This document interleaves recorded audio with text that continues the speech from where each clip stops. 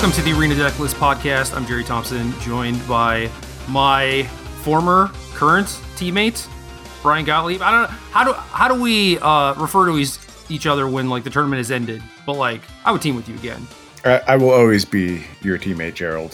For Okay. the end of time, we are teammates, despite the fact that we didn't play Magic for all that long as teammates.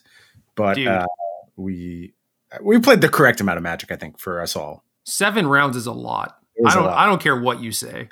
No, dude. After like 2 rounds, I think you were not there, but like Cho and I were talking after the first 2 rounds, and we were just like, "Yo, there's like 6 more rounds of this, and I am already hitting my wall really hard." And I think we started fairly. I think we started 2-0, I think, and I'm like, even if we're doing well now, there's no way we're going to actually finish out. And Cho's just like, "Oh, absolutely not. There's no chance." Man, why do you put that bad shit out into the universe? If it was true, I could feel it in my soul. Like there just wasn't that much focus within me. Although, like, and Cho said this too. I did feel like I actually started playing better as the day went on, but still, it was draining. It was a lot, and I think we played exactly as much Magic as we were supposed to. So, SCGCon Pittsburgh was Streets of New Capenna, team sealed. Me, you, Joshua Cho went 4-2-1 and then conceded, I guess. Yep. If you want to be technical about it. And it was an interesting experience, man. I've not played team sealed in a while. I've not played anything in a while. Yeah.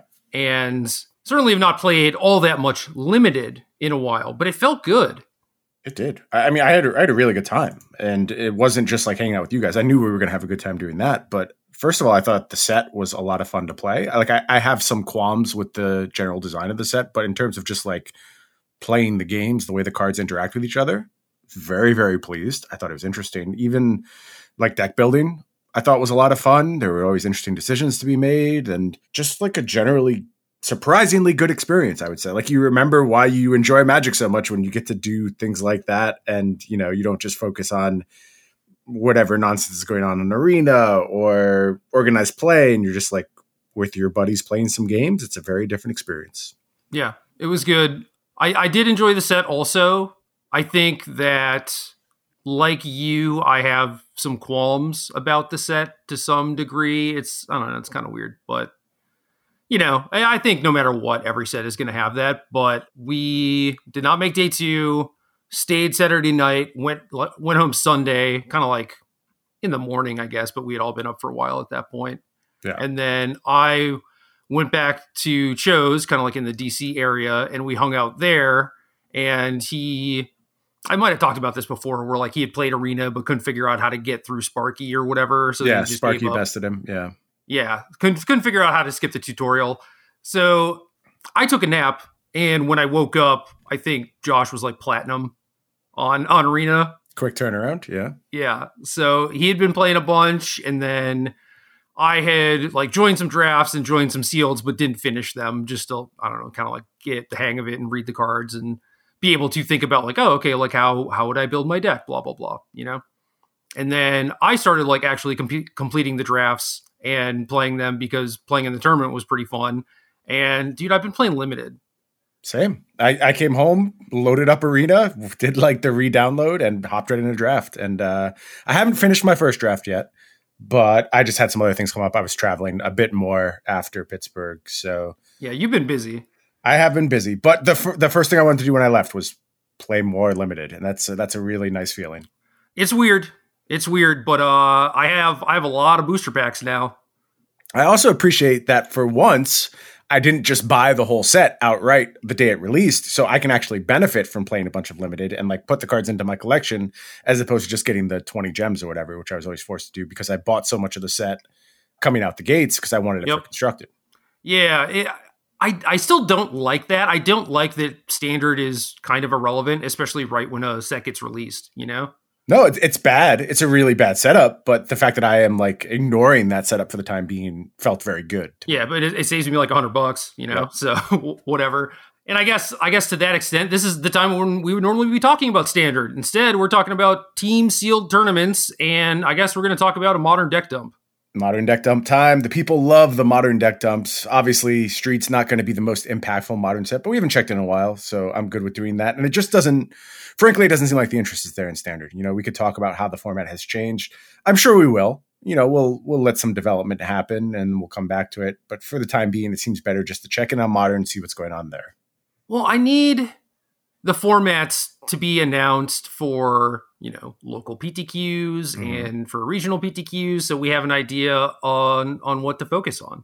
Yep. And once that happens, you should let our listeners know our goal is to lead you successfully through the RPTQ, store PTQ, PPTQ, whatever you want to call it. We're going to lead you through that system and make it our goal to make sure you are succeeding in those things, because that's always what we were here for. There's no question, like, some of that thread has been lost over the past few years. We don't prefer that. We would have loved to just keep helping people achieve their goals with OP, but there really weren't any. As soon as there are again, we have your back. That's what our focus goes to, and we're going to have you ready for all those events. Hell yeah. All right. Modern deck dump. If you want to follow along, if you're chilling at home, this is the Modern League that happened on May 3rd. Correct. And just search for Magic Online deck lists. You'll get to the homepage, find the May 3rd league. Literally go to mtgo.com, scroll down a little bit, click on deck lists. That's it. That's all you have to do. And then you should probably bookmark that page. Forever, till the end of time. Don't let it escape. That is what I've had bookmarked for 15 years.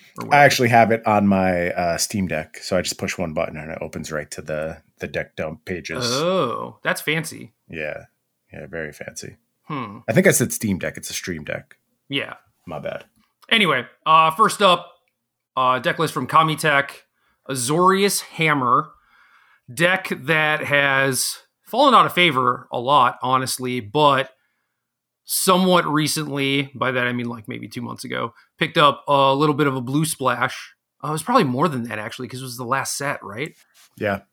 So, yeah, playing a reality chip to go with Stoneforge Mystics and a couple copies of Steel Shaper's Gift, and then you just get to automatically equip that bad jellyfish with Sigarda's Aid or Pure Steel Paladin, which is pretty nice. The deck is all cheap cards, so if you hit a run of spells, it's pretty easy to kind of go off and gives the deck another angle. And then since Lurrus is banned, you're playing some bigger equipment with Stoneforge Mystic too. Yeah, and we were flirting with these reality chip setups while Lurrus was still around. I think it's even more important post Lurrus, because you do want some way to play a slightly longer game. That's one of the things that really put this version of Hammer on the map and made it a tier 1 deck in Modern, is that it's not just this very fragile glass cannon anymore. If it needs to play a bit longer game, it still can. It can draw its way out of tough situations. And Reality Chip sort of picking up some of the slack from the absence of Lurrus. But like you mentioned, adding those bigger equipments is a very big deal as well. Nettlesis, Caldra Complete, those things can add new angles of play to the deck. So still a very solid performer in the aftermath of Lurrus's banning. I often think this deck is underrepresented. It feels like there should be more copies of it around, given how good it is. And I don't think it has the love of a lot of modern decks. It doesn't have its real fanatics, maybe because it's newer. It hasn't been around forever. It sort of was a joke deck for a very long period of time before it was a very good deck. Right. Some of that stink is sort of still with it, but there should probably be more Hammer than we see in modern events.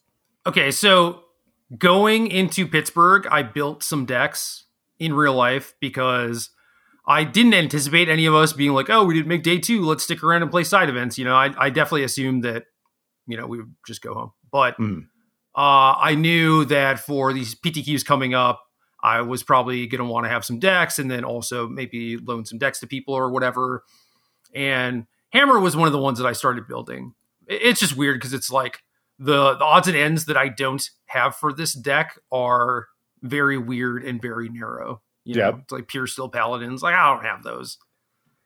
Yeah, I think I'm missing. I actually went to look at this deck a while ago and just figure out what I needed to fill in. And I think it was the Sigarda's Aids that I was mostly missing and had almost everything else. So, and those are now, I believe, fairly expensive.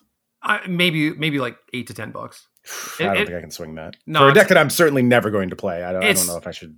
It's not that much. And Sigarda's Aid I had because that was from the era when I was just playing Magic every weekend and was buying a Japanese case when every set came out. So like they just sat in a box for 5 years until they got playable. Perfect. Yeah, I bet I would have had them at one point, but they probably like hit the $2 or $3 range, and I'm like, oh, I'll never play this, and then I shipped them. So yeah, or maybe they're still around. Who knows? Maybe. I'm like kind of well organized at this point, so there's a couple spots they could be that I didn't check, but I doubt they're there. Yeah. Next up, Musasabi, 4-color Omnath. However, also Saheeli Felidar Guardian, and then Vivian of the Hunt for the 1-card combo. Yeah, this was the talk before we went into this new season. It's Planebound Accomplice plus Vivian, and you just go through this weird chain. Do you want to detail the chain? Do you know it well enough to detail it successfully? So it depends on where you start, I think. But I think if you have a Felidar Guardian in play, you plus the Vivian, kill the Guardian, get Karmic Guide back the Guardian. Do you then blink the Nissa? Yeah, you blink Nissa, or blink Vivian, sorry. Yep. Or no, sorry. So you sack the Felidar Guardian, Karmic Guide it back, Felidar Guardian. I think this really shouldn't be that hard. This is actually embarrassing. It's almost impossible in my eyes. I don't even think it's a real combo. Okay. No, so you blink.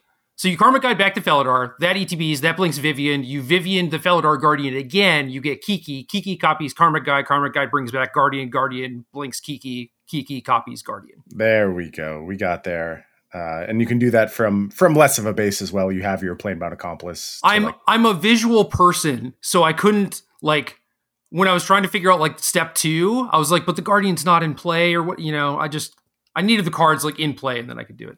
Further complicating this is the fact that Gatherer is down right now. So as we roll through this deck list, we don't have any images in front of us. So we have to do it all from memory. And that takes up, a little bit of processing space as well. So it's all right. You got there eventually. You put the combo together, and now you've won the game. Congratulations.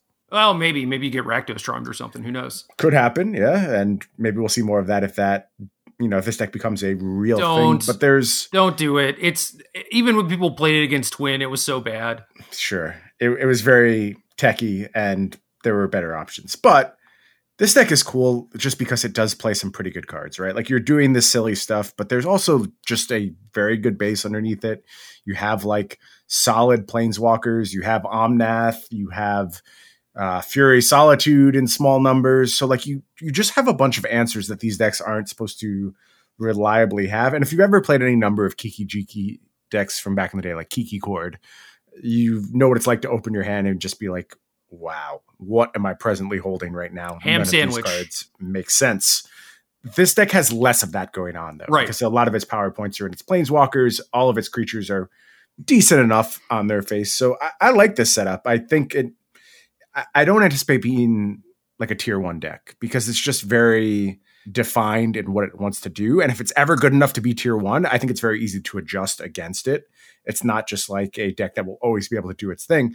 But I think as far as picking your spots, this will be a really good option sometimes. And there are a lot of different versions of this combo too. I kind of like this one better because you have a solid backup plan. Yeah. And Bomat was playing like Reanimator hybrid with it. Okay. Which was like also kind of cool. But yeah, I mean, like this deck, you have Ice Fang, you have some Omnaths, you have access to Fury Solitude, you have a bunch of different Planeswalkers. This is not that different than just the normal 4-color Yorion decks. Yeah.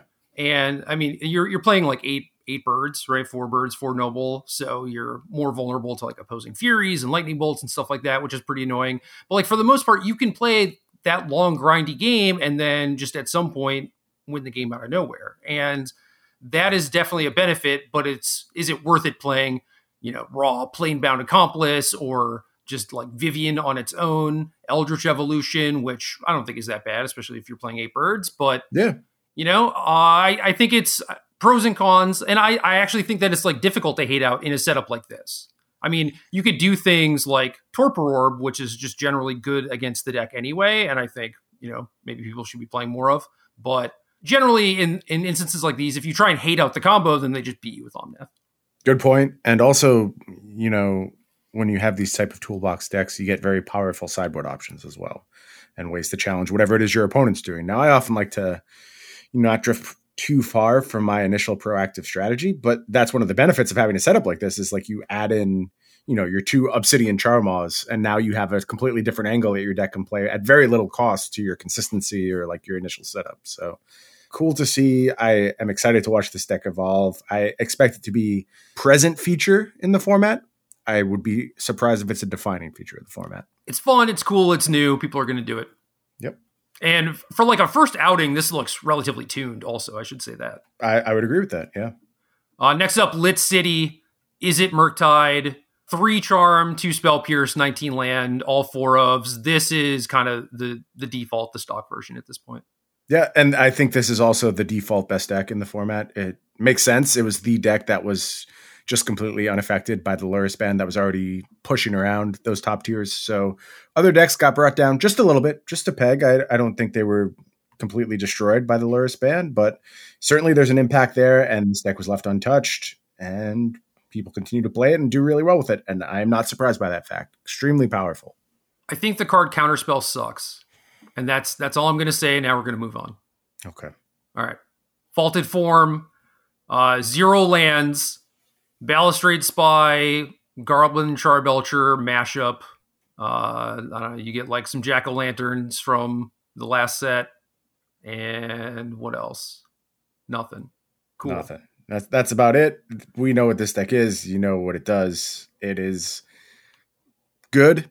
For a long time when we were putting together our tier list, we kept a Charbelcher approach on there just because we wanted it to represent combo as a whole. I think it's been supplanted now. I think there's better places to put your combo points, but I am not surprised when this deck wins a tournament. It's completely capable of doing so. Yeah, Charbelcher was pretty threat light. This one has Undercity, Balustrade Spy, and yep. I mean, I guess you could look at it like this is a Spy Informer deck first that is preempting Graveyard Hate by playing some Charbelcher's main. But even compared to the other Charbelcher decks, I still like this setup better. Sure. Next up, Eddie Doo. Green, black, the mopiest of mopey decks. Elvish Reclaimer, Urza Saga, Dothy Voidwalker, 3 copies of Witherbloom Command. This is not that new or anything. It is definitely like a fringe take on whatever sort of like Rakdos or Jund deck that you want to play. And this deck gets to play a bunch of cool cards, but it's just so unbelievably fair. Love it. Love everything about it. I don't think it's going to win all that often, but I want to play it. Actual 3 Dark Confidant. So exciting. Get to play that alongside all these mopey dorks that aren't very good. Witherbloom Command is a card that I actually pegged to do way more in Modern than it has. I think it's quite good in terms of its versatility. Again, it's asking for like a specific metagame, but it does seem decent now. I'm at risk every time I enter a tournament of accidentally registering this deck, basically.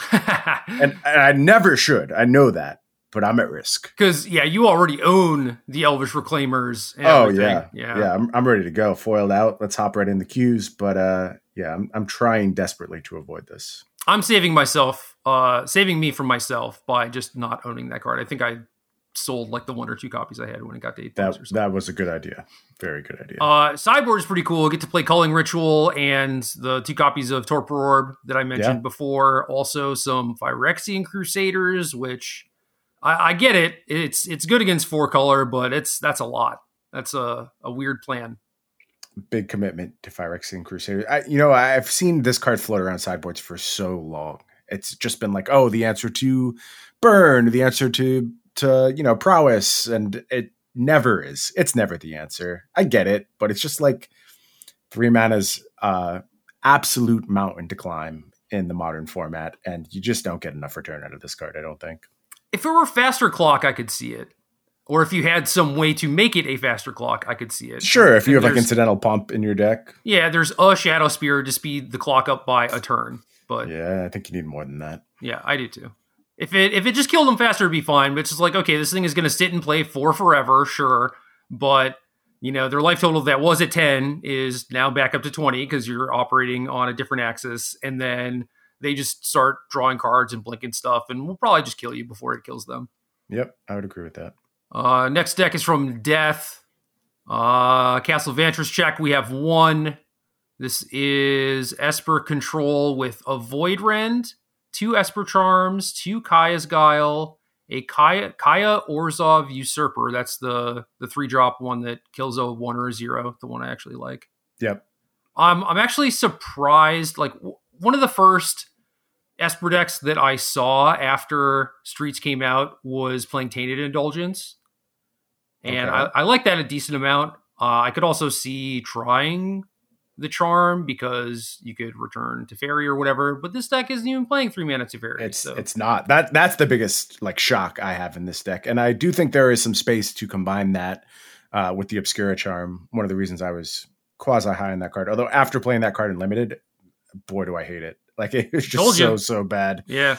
So I was off base on that one. But if it does have any use, it's probably in conjunction with Teferi Time Raveler, just not present in this deck list. And I sort of get it, like, based on what you're doing here. There's not a whole lot of upside to it, but I just think, like, if you are going to have an Esper control deck that is good, it probably leverages Teferi. Like, it's just too powerful of a card, and that's the reason you're pulled into this archetype in the first place. So.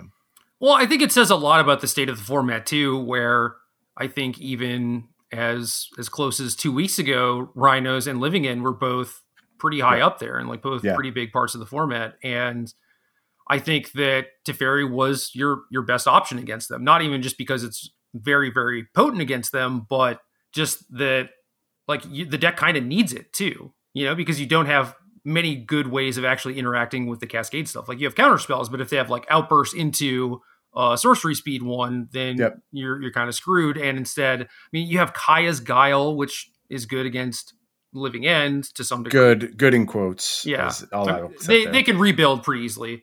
Yeah. And then it's just like Esper Charm, which is like, yeah, I get wanting a draw too. I would probably just play Tainted Indulgence. Love Tainted Indulgence. And that was kind of the card as I was scrolling through this deck dump. I wanted to see what it did. Not a ton of it here. I mean, I think we do get to it, but it's just not a huge fixture. And I think that'll change over time. That card is capable of a lot in this format. So for the decks I built in Modern, I needed to buy some stuff.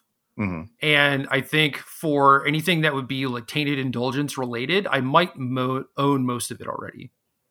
That's good. It's a good head start. Unless it's like Reanimator stuff, then I might need Archons. But I don't know if I'll ever decide that Reanimator is like the best thing that I should be doing. I hope not, because if that's where we are, then the format's probably in a weird place. Or I just want to have fun. That seems unlikely to me. That's not an outcome I'm anticipating. Okay. Because here's the problem, and you have taught me this lesson. You go, oh, I want to just have fun and play this fun deck. And then when you get there and you realize your deck is inefficient and terrible, you're like, oh, wait, this isn't actually fun whatsoever, and I hate myself. Yeah, but what did I do at like the Mox events, I never played a good deck. I was always having fun. I think you went far enough towards a good deck that you were still able to be happy. Yeah, I mean, the last one of their 1Ks or whatever it was that I top 8'd, I was playing Vengevine deck. Right. When you could play like Urza and Oko.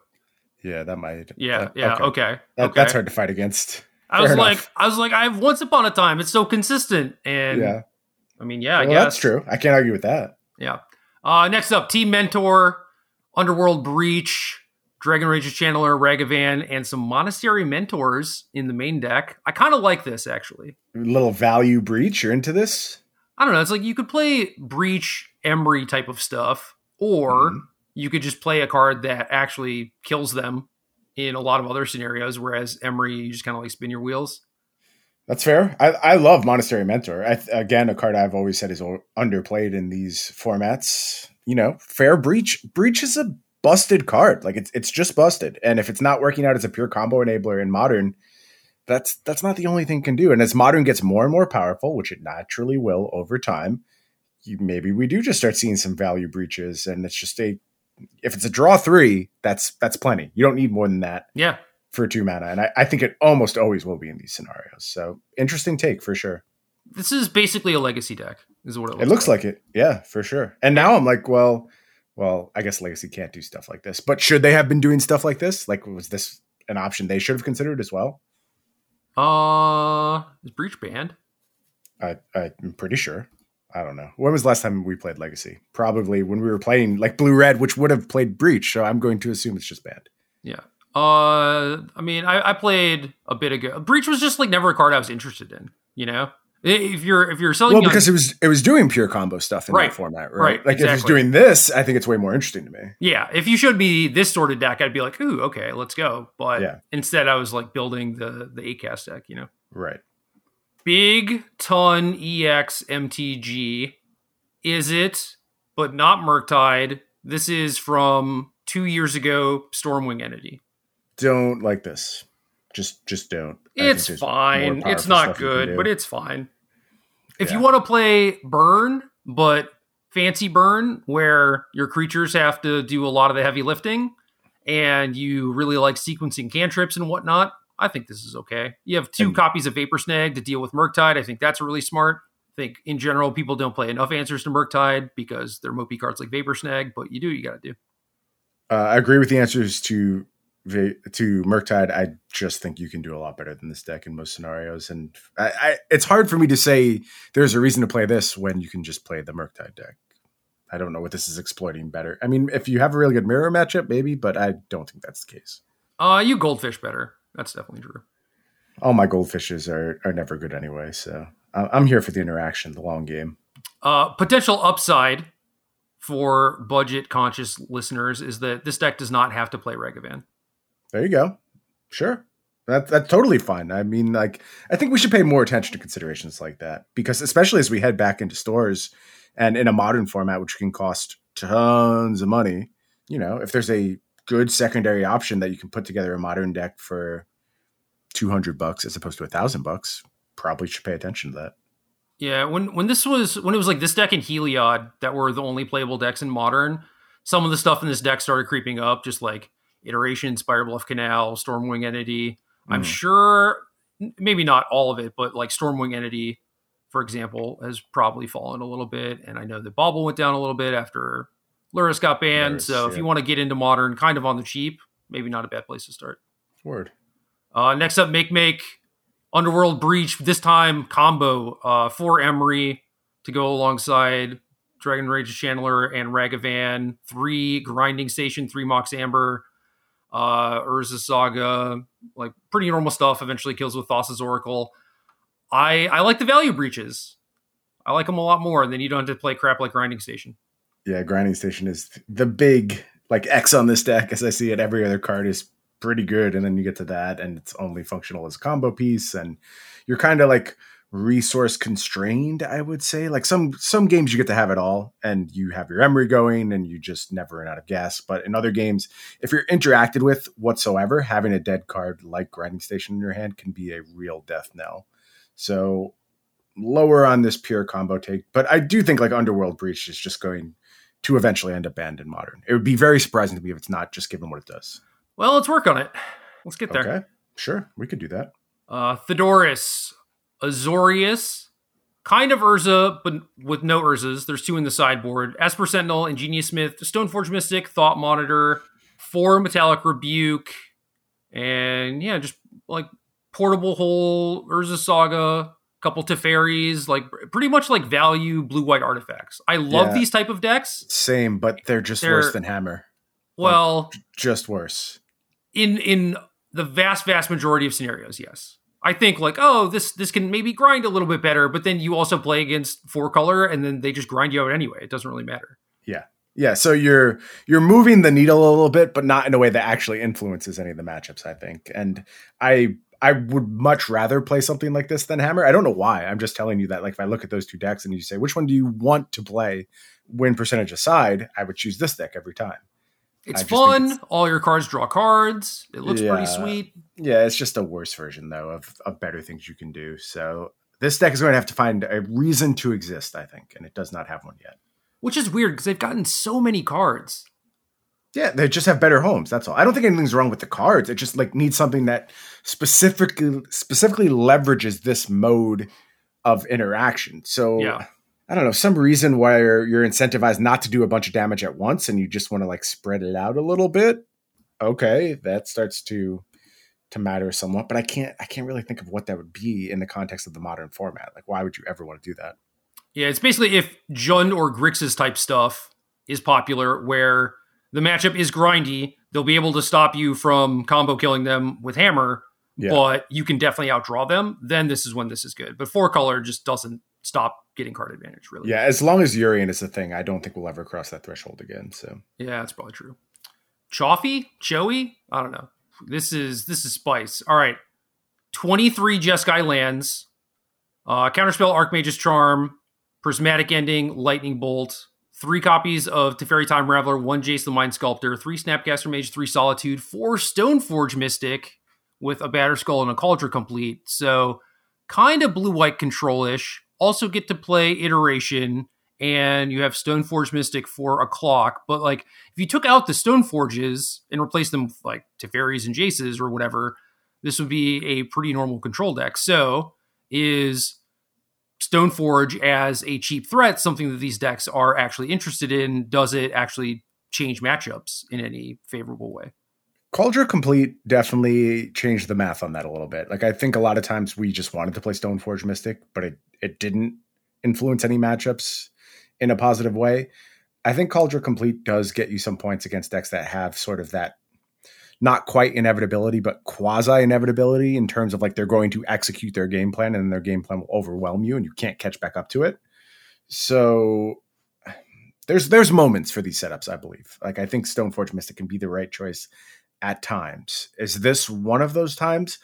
I'm leaning towards no. I think like there's just more focus on things like Izzet Murktide and more fair stuff. Like Modern does a better job of playing towards the battlefield these days. And this would be about a Modern format that's like very combo heavy and there's actual stack-based combo as part of the equation. Once that happens, then I'm into these sorts of setups. Well, right now, though, I'd have this a little bit lower on my scale. The Cascade decks are kind of stack-based, right? And I think that Stoneforge was not that great against those decks. Like, yeah, it is a cheap threat, but maybe this is specific more to Modern than to old standard formats or Legacy or whatever. But for Modern specifically, it's like you just need to keep your shields up for the first 5 turns. Mm-hmm. And you don't have a good window to sneak Stoneforge into play with.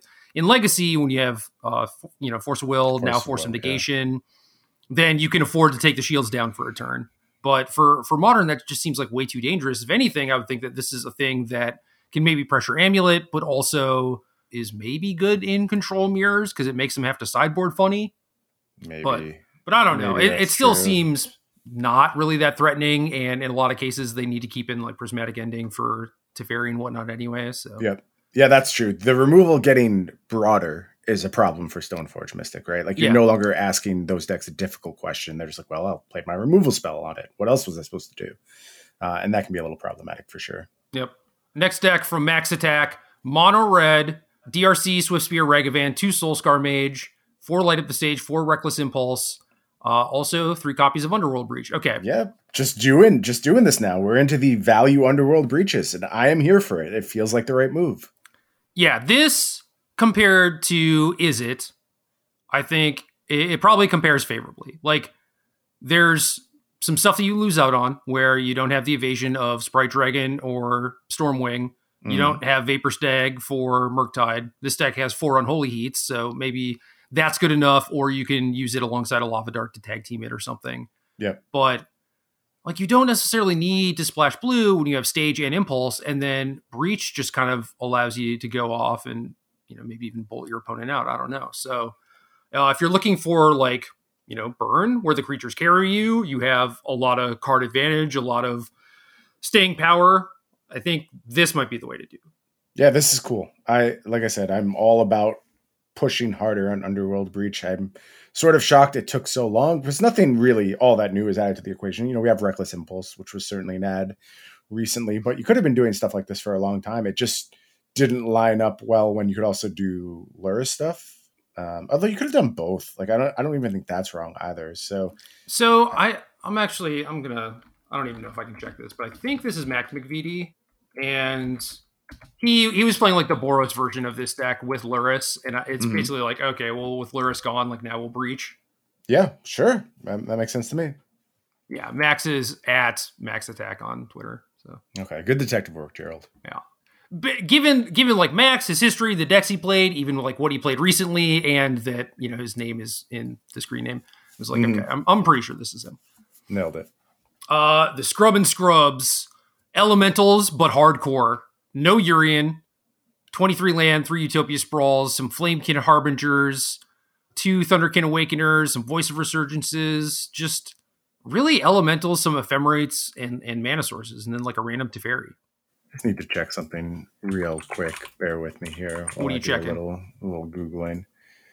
Well, I wanted to see how valuable Flame King Harbingers are. And I was just thinking about, like, in a world where people, as opposed to tormenting me with Niv Magus Elementals, torment me with Flame King Harbingers, which were also in that deck. You'd be rich.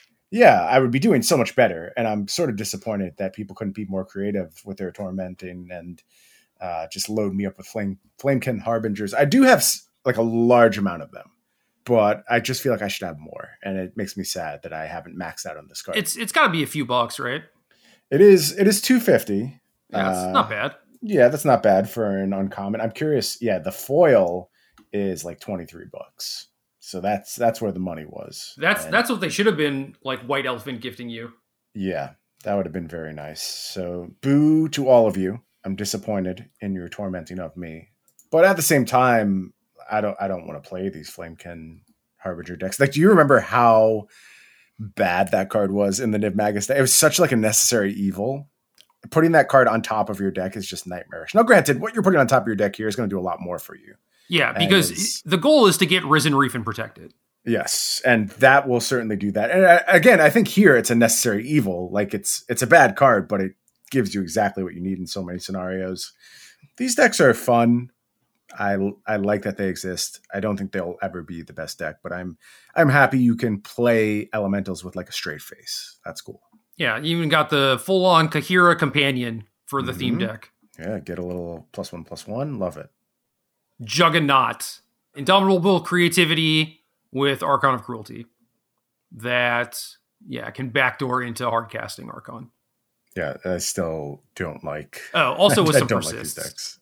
Yeah, not into these setups whatsoever. You don't like Lightning Bolt, Faithful Mending, Persist? No, I don't. And they've been around a long time, and they haven't really improved in my eyes. So I thought this was the spot where we'd start seeing like some looks at... I'm blanking on the name now. Our new draw 2, discard 1. Tainted Indulgence. Tainted Indulgence, thank you. I thought this was the type of setup where we'd start seeing that, and we'd see some like Esper Reanimator. And it's really tough with Indomitable creativity. That is true. That puts a large burden on your mana base. So maybe it's just time we give up Indomitable creativity. But I ordered a bunch of foils of that too, so maybe I'm misplaying here and should just be hyping this deck up. Yeah, that might pay off, but in order for it to pay off, you need to go out there and win some premier events, I think. Yeah, so it's not going to pay off, unfortunately, but maybe someday. Maybe we'll get a new print in the future. Epic Win 42, mono red, mid-range weirdness. This one is a little bit more, well, a lot more prison-y, really. Chalice of the Void, Ensnaring Bridge, Blood Moon, Karn, the Great Creator, Magus of the Moon 2, and then just for funsies, you have Ragavan for the free wins. I worry a little bit about these people, honestly. Like the people who routinely show up with these decks and just hopping in the queues, playing some mono red prison, because I have tried this before. I remember after I had my shoulder surgery, I was searching for decks that didn't shuffle, and I was like, well, I'll just play some kind of like mono red prison type thing. And I played a few games of it, and I'm like, I will never play this deck again. Thank you. That's all I needed to do. But people love these archetypes. They love doing the Chalice of the Void and Snaring Bridge stuff and a little Blood Moon backup. So good for them. I'm glad they found their lane. I don't know why you'd ever do this to yourself. It's a lifestyle choice. It is. It really is. And they commit hard. Maybe the next one will be more up your alley. This one from Highs. Also mono red, also Blood Moon, also Chalice. But with Desperate Ritual, Paretic Ritual, Planebound Accomplice, and Luca to get some Emeralds. Look, at least this deck is going to put me out of my misery much quicker. Like, we'll just do the thing early. It won't be good enough. We can pack it in and move on to the next game in the O2 bracket, and that's it. So appreciate the commitment to speed. My God. That's at least an upside. 4 Gemstone Caverns. Yeah, we got to go fast, man. We don't have time to waste playing a long game. We're just going to put our thing out there. If it's good enough, we'll move on to the next one. If not, okay. I do really appreciate it because you see so many people waffling, myself included, where you're like, oh, I'll play one main and another in the sideboard maybe. And then they're just like, nah, I just play 4. Well, if they know they're not going to win on the draw without it, so just go for it. Just commit. I wonder with 8 rituals and chalice if you just choose to draw it every game. Maybe. Can you imagine sitting down for a modern league and your opponent chooses to draw first? You're just like, oh no. Yeah, I was not prepared for this. Never a good sign. You never want to hear those words. Magic Tonga, 4 calibrated blast, 2 throws of chaos, 16 giant monsters, including the brand new Shadow of Mortality, and 38 wonderful lands. Also 4 Gemstone Caverns, but 38 lands is more defensible. Yes, it is. And, this is where we saw Shadow of Mortality seen play in the modern format. Seems correct thus far. Haven't seen many people advocating for this in actual like Shadow setups. So good. Again, there's a type of person who likes this type of deck. I'm glad they get to do it. I had someone cast it against me in Limited. How was that? I don't know, it was a 4 mana 7/7. It wasn't bad. Okay. Yeah, that's a solid return. But it was also like, I don't know, turn 10. And since they were at low life, it was because I was really ahead on board. And it didn't work out for them. Good effort, though. Allegra Bob, 80 cards, Eldritch Evolution, Court of Calling, Eladamri's Call, all 4 ofs. That's a lot of those. 8 birds, some Ice Fang, some Solitude, some Voice of Resurgences, and then Kiki Jiki combo, but no fancy Vivians. And a super compact commitment to the Kiki Jiki combo. So you see why you have all those Find Your Stuff cards. It's 1 Restoration Angel, 1 Kiki Jiki. And, we got some Eternal Witnesses if we got to get it back from the graveyard. But this is how we're playing. And I guess, we'll try and win some fair games, too. If we have to go get an Omnath, we'll do that. Just like a tutory toolbox thing that can't possibly be good, quite frankly. There's no way this is good. You're just adding an extra step to everything. Like when you have to play Eladamri's Call in your modern deck, it's such a painful feeling. And I tried it a bunch with like Devoted Druid. I thought it would be a real difference maker in that archetype. Yeah, it's the same. You can't add that kind of time frame to your clock in modern. It's just too much. When you're getting Fury, it's okay. Yeah, that's different. You're getting a spell at that point. So yeah, exactly. But like getting a free spell at that. So. Getting a 5 mana combo piece, less good. Yeah, not going to get the job done. The Enduring Idealist. Some Cascade spells, some Glimpse of Tomorrows, some creatures that ETB and make more permanents. Yep. And that's kind of it. Some Dark Dwellers to flash it back, and you just glimpse a bunch in 1 turn, ideally, and create this really overwhelming board state. Maybe kill your opponent directly with Omnaths. I don't know. Chancellor. It's possible. Why do this over any of the other cascadey things? That's the question you have to answer if you're going to play this deck. Because you kind of have a backup plan, especially against control decks. Because what I was going to say is I think like Fury is a good reason to go down this road. Although other decks could do that if they really wanted to, and there's other comparable things to Fury, be it Solitude or other effects such as these. But go ahead and tell me about your backup plan against the control decks. No, you're just like, I'll evoke a Wave Sifter, I'll play a Tireless Provisioner, I'll cast a Seasoned Pyromancer, cast an Omnath, like if they have Teferi, it's still pretty annoying, but at least you get to do stuff, Yeah, I might rather have Striped Riverwinder on like turn whatever, and I'll live with those consequences. Well, I mean, that backup plan just doesn't work. Like Curator of Mysteries against some fair decks maybe gets the job done, like that plus Brazen Borrower or something. I think this against blue-white control is like they still do have to respect your mopey creatures. You think this will actually get the job done against them?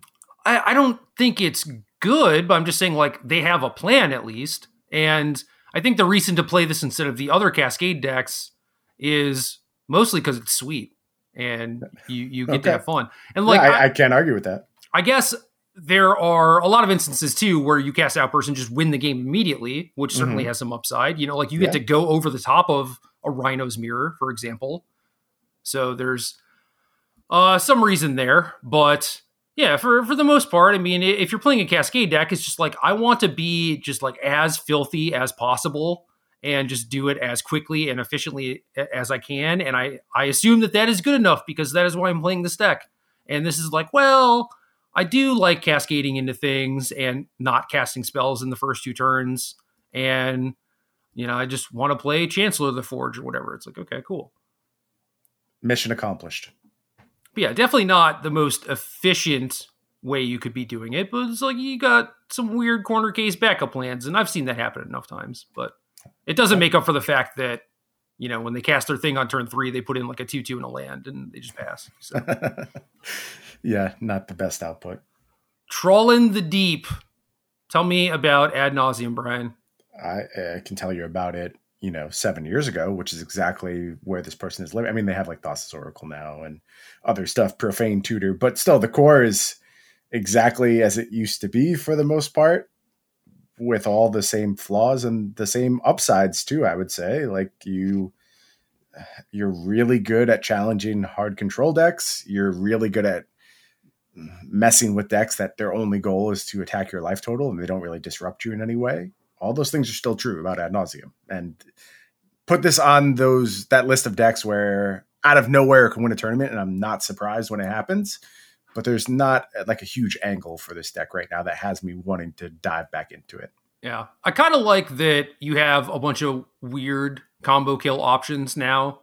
Where it's like, oh, maybe I just play an Unlife and then spoils Oracle or something. And it's like, that's kind of cool. It makes it look a little bit easier than like, I have to find Ad Nauseam, I have to resolve it. But now also, if you do find Ad Nauseam and resolve it, you're not guaranteed anything. So it's also weird in that regard. Yes, it is. Next up, the one, the only Aspiring Spike, 3 copies of Ob Nixilis the Adversary, 4 copies of Unlucky Witness, 2 copies. This is not a modern card, man. Tenacious Underdog. 4 Goblin Bombardments, some Bloodghast, and Mayhem Devil. God bless them, You know what you're going to get from Aspiring Spike. This is cool. Very medium. Very sort of not what Modern's about, but if you're a good player and this is what you love, you can probably make something out of it. And I love the idea. Like I love Goblin Bombardment with all these cards. I think it's incredible. I'm sure Sam Black also thinks it's incredible. I'm just not going to try and sell you this is like the next big thing in Modern. I just think it's cool. I think Ob is good enough for Modern. Yeah, no, I agree with that. It's got to have a very specific home, and it's got to maybe get a little bit more out of its output than it is here, where it's still just part of a very fair plan. And I don't know how you sort of break that. I think if Ob does anything in Modern, it probably like is cheating on power and just making huge copies very early. That seems like its best spot to add something new to the metagame. Like I think as a fair card, it's not going to be overwhelming. It's not really on par with some of the other output you could get from a Planeswalker of that size in the format. So it's got to have a unique angle to succeed. Someone on Twitter, I think it was Cass, said that they jammed 4 Ob Nixilis into their Urza sideboard kind of as a joke, and it was like actually pretty good. And I'd be willing to believe that. Yeah, or in their Yawgmoth. Sorry, did I say Urza? Yeah. Yawgmoth combo. Yeah. I like that. Sure. Yeah. And that deck was already chip damaging you a decent amount. It's like you put on pressure and kind of like threaten the combo. You obviously have plenty of things to sacrifice to Ob, and the chip damage actually helps your, I don't even know if it's like your plan A or plan B at this point. I think it's your plan A. Yeah. Bringing that in against stuff like Jund from the Yawgmoth deck seems completely fine. And you also have like a primary combo plan that can beat people, unlike this deck, which is just like, here are my things and going to draw some cards and do a little damage. I'd rather see it in slots where it's like a secondary plan of a really good primary plan that can still win games on the type of axis that Modern typically operates on. Yeah. I think early pressure against blue-white control is great. And then Ob is probably just one of the best possible cards you could have against them in that situation. So okay. I do really like it a lot. Nice. Captain Badger, 80 card Yogg with some Aether Vials, and then you have room for all the nonsense. We have the Hapatra and Essence Warden and Zulapur Cutthroat, and even adding some Eladamri's Calls. I don't think it's worth it. I agree. Play 60 cards. Cool. Cut the P, cut the Urian. Metcalf 23. What the hell is this? Green, white taxes. I was confused because there are Oath of Nissas. Yeah, is that the only... Oh, Noble Hierarch. Those are the only 2 green cards, correct? in the main deck. Yeah, Splashing Noble is not that uncommon, but... Right. Going as far as Oath of Nissa, though. 4 Boseiju. Well, yeah, 80 cards. You can't play fetches because you have Leonin Arbiter. So, right. Mana Base has some pathways and some brushlands and Razorverge Thickets. And I guess Oath is the card that you get to blink for value with your Urian. So sure. you need something. So I get it. That's kind of cool. Yeah, and Boseiju with Leonin Arbiter is cool too. So. Oh, yeah. Nice little pickup. Little awkward in 80 cards where it's less likely that all that stuff is going to come together, but... Yeah, I would agree with that. That's still all right. I don't mind this. This is fine. Approved. It's got the Jerry T stamp of fine. Of like, I would play this in a 4-round local if I had all the cards, which I don't. I definitely owned all these cards at one point. I might not anymore. I still have to fill in the holes in my collection that are like the modern Horizons 2 things, like that's Solitudes, Cauldron Completes. I do not have those. I have some of it. I bought some bits and pieces, but I don't have the incarnations. So that's a problem. I have a lot of Furies. I don't really know why. I'm trying to think what I bought them for. I bought a bunch of Furies at 6 and then sold them for 20 or something. I just have a stockpile of them. That'll never do anything. All right, shotgun 3 of them. I think I still have 1 Fury left. Got it. Hell yeah. All right, HNSD, just letters. Hardened Scales, and I don't know, that's it. Nothing fancy. Roadside Reliquary. What the hell? Just looking at what has changed. Oh, right. What is Roadside Reliquary? Land, taps for colorless, 2 tap sack, draw a card if you control an artifact, draw a card if you control an enchantment. Yeah. Okay. Cool. Neat little pickup there. I don't think that's enough to like revitalize the archetype, but yeah, I could see why that makes the cut. I don't know. I mean, like, you would have think Hardened Scales would have done more given Urza Saga and just generally it being an already proven deck in a lot of ways. Dude, Fury and Solitude just absolutely dismantle these types of decks, though. Fury even more so, I think, than Solitude. But you are correct. That is messed up. Yeah, I mean, Solitude cleanly answers things like Hangerback Walker, right? Where most removal, it's like, oh, well, at least I get some tokens. But it is definitely the combination of them where it's like, oh, geez. Like, you just want to try and sneak a hammer onto something and hope that that's good enough, right? Like, that is a much better plan than doing Hardened Scalesy type things. Right, getting wide and finding little plinks and plunks. I agree. Yeah, roadside reliquarying, Small amount of value, not going to make up for Fury. Yep. Rapid Luiso 8, Death Shadow, DRC Ragavan Tarmogoyf, 4 Riveteer's Charm. Holy hell. All right, give me all the modes of Riveteer's Charm right now, because you played Grixis, and I think you had a Riveteer's Charm, so you're required to know them all. Baby, this is Jund Charm. Oh, no. Okay. I can give you all the modes on Jund Charm, though. Sure, give me all the modes. Let's go. Exile a graveyard. Yeah. Exile the top 3 cards of your library until your next end step. You may play those cards. And it's an instant, so you can play it on your opponent's turn. Yeah. This sounds very good. And then an opponent sacks a creature or planeswalker with highest mana value. Okay. So kills Murktide. Murktide, yeah. Draws 3. The downside is if you hit 2 lands, but this is a 19 land deck, and mana curve is hella cheap, so chances are you hit like a land and 2 cards you can play. Like, it's really good. Jund now has expressive iteration, man. Aren't you still? I am now at risk of registering this deck as well, and that frightens me. But basically, you target fair Tarmogoyf decks with a little bit of Thoughtseize, a little bit of Inquisition. You are already speaking my language. And when you listed all those modes on Riveteer's Charm, I'm like, oh, this is kind of like exactly what I was looking for. Like, it fills a lot of holes for this deck. Now, granted, it costs 3 mana. That's a mountain in your 19 land deck. And I'm sure it'll come up from time to time where these just rot in your hand because 4 is a lot. Like, but commit to the idea, right? Figure out if it works. Play your 4 Riveteer's Charm, and then you're better prepared to assess what its impact is on this archetype. I kind of buy it, though. Like, it makes sense to me. Kills Murktide. Respect.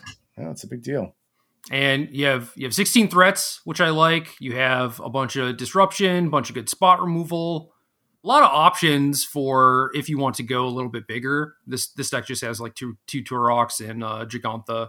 Yeah. But that's like not bad. I mean, you also just have Riveteer's Charm to draw a bunch of cards potentially. So I actually like this setup. I don't particularly like the Teamer Battle Rages, but other than that, I like everything else that's going on here. So another card from MH2 I have yet to sink my teeth into is Ragavan, and just like, am I really going to buy this card? Like, it can't last forever, right? I own them.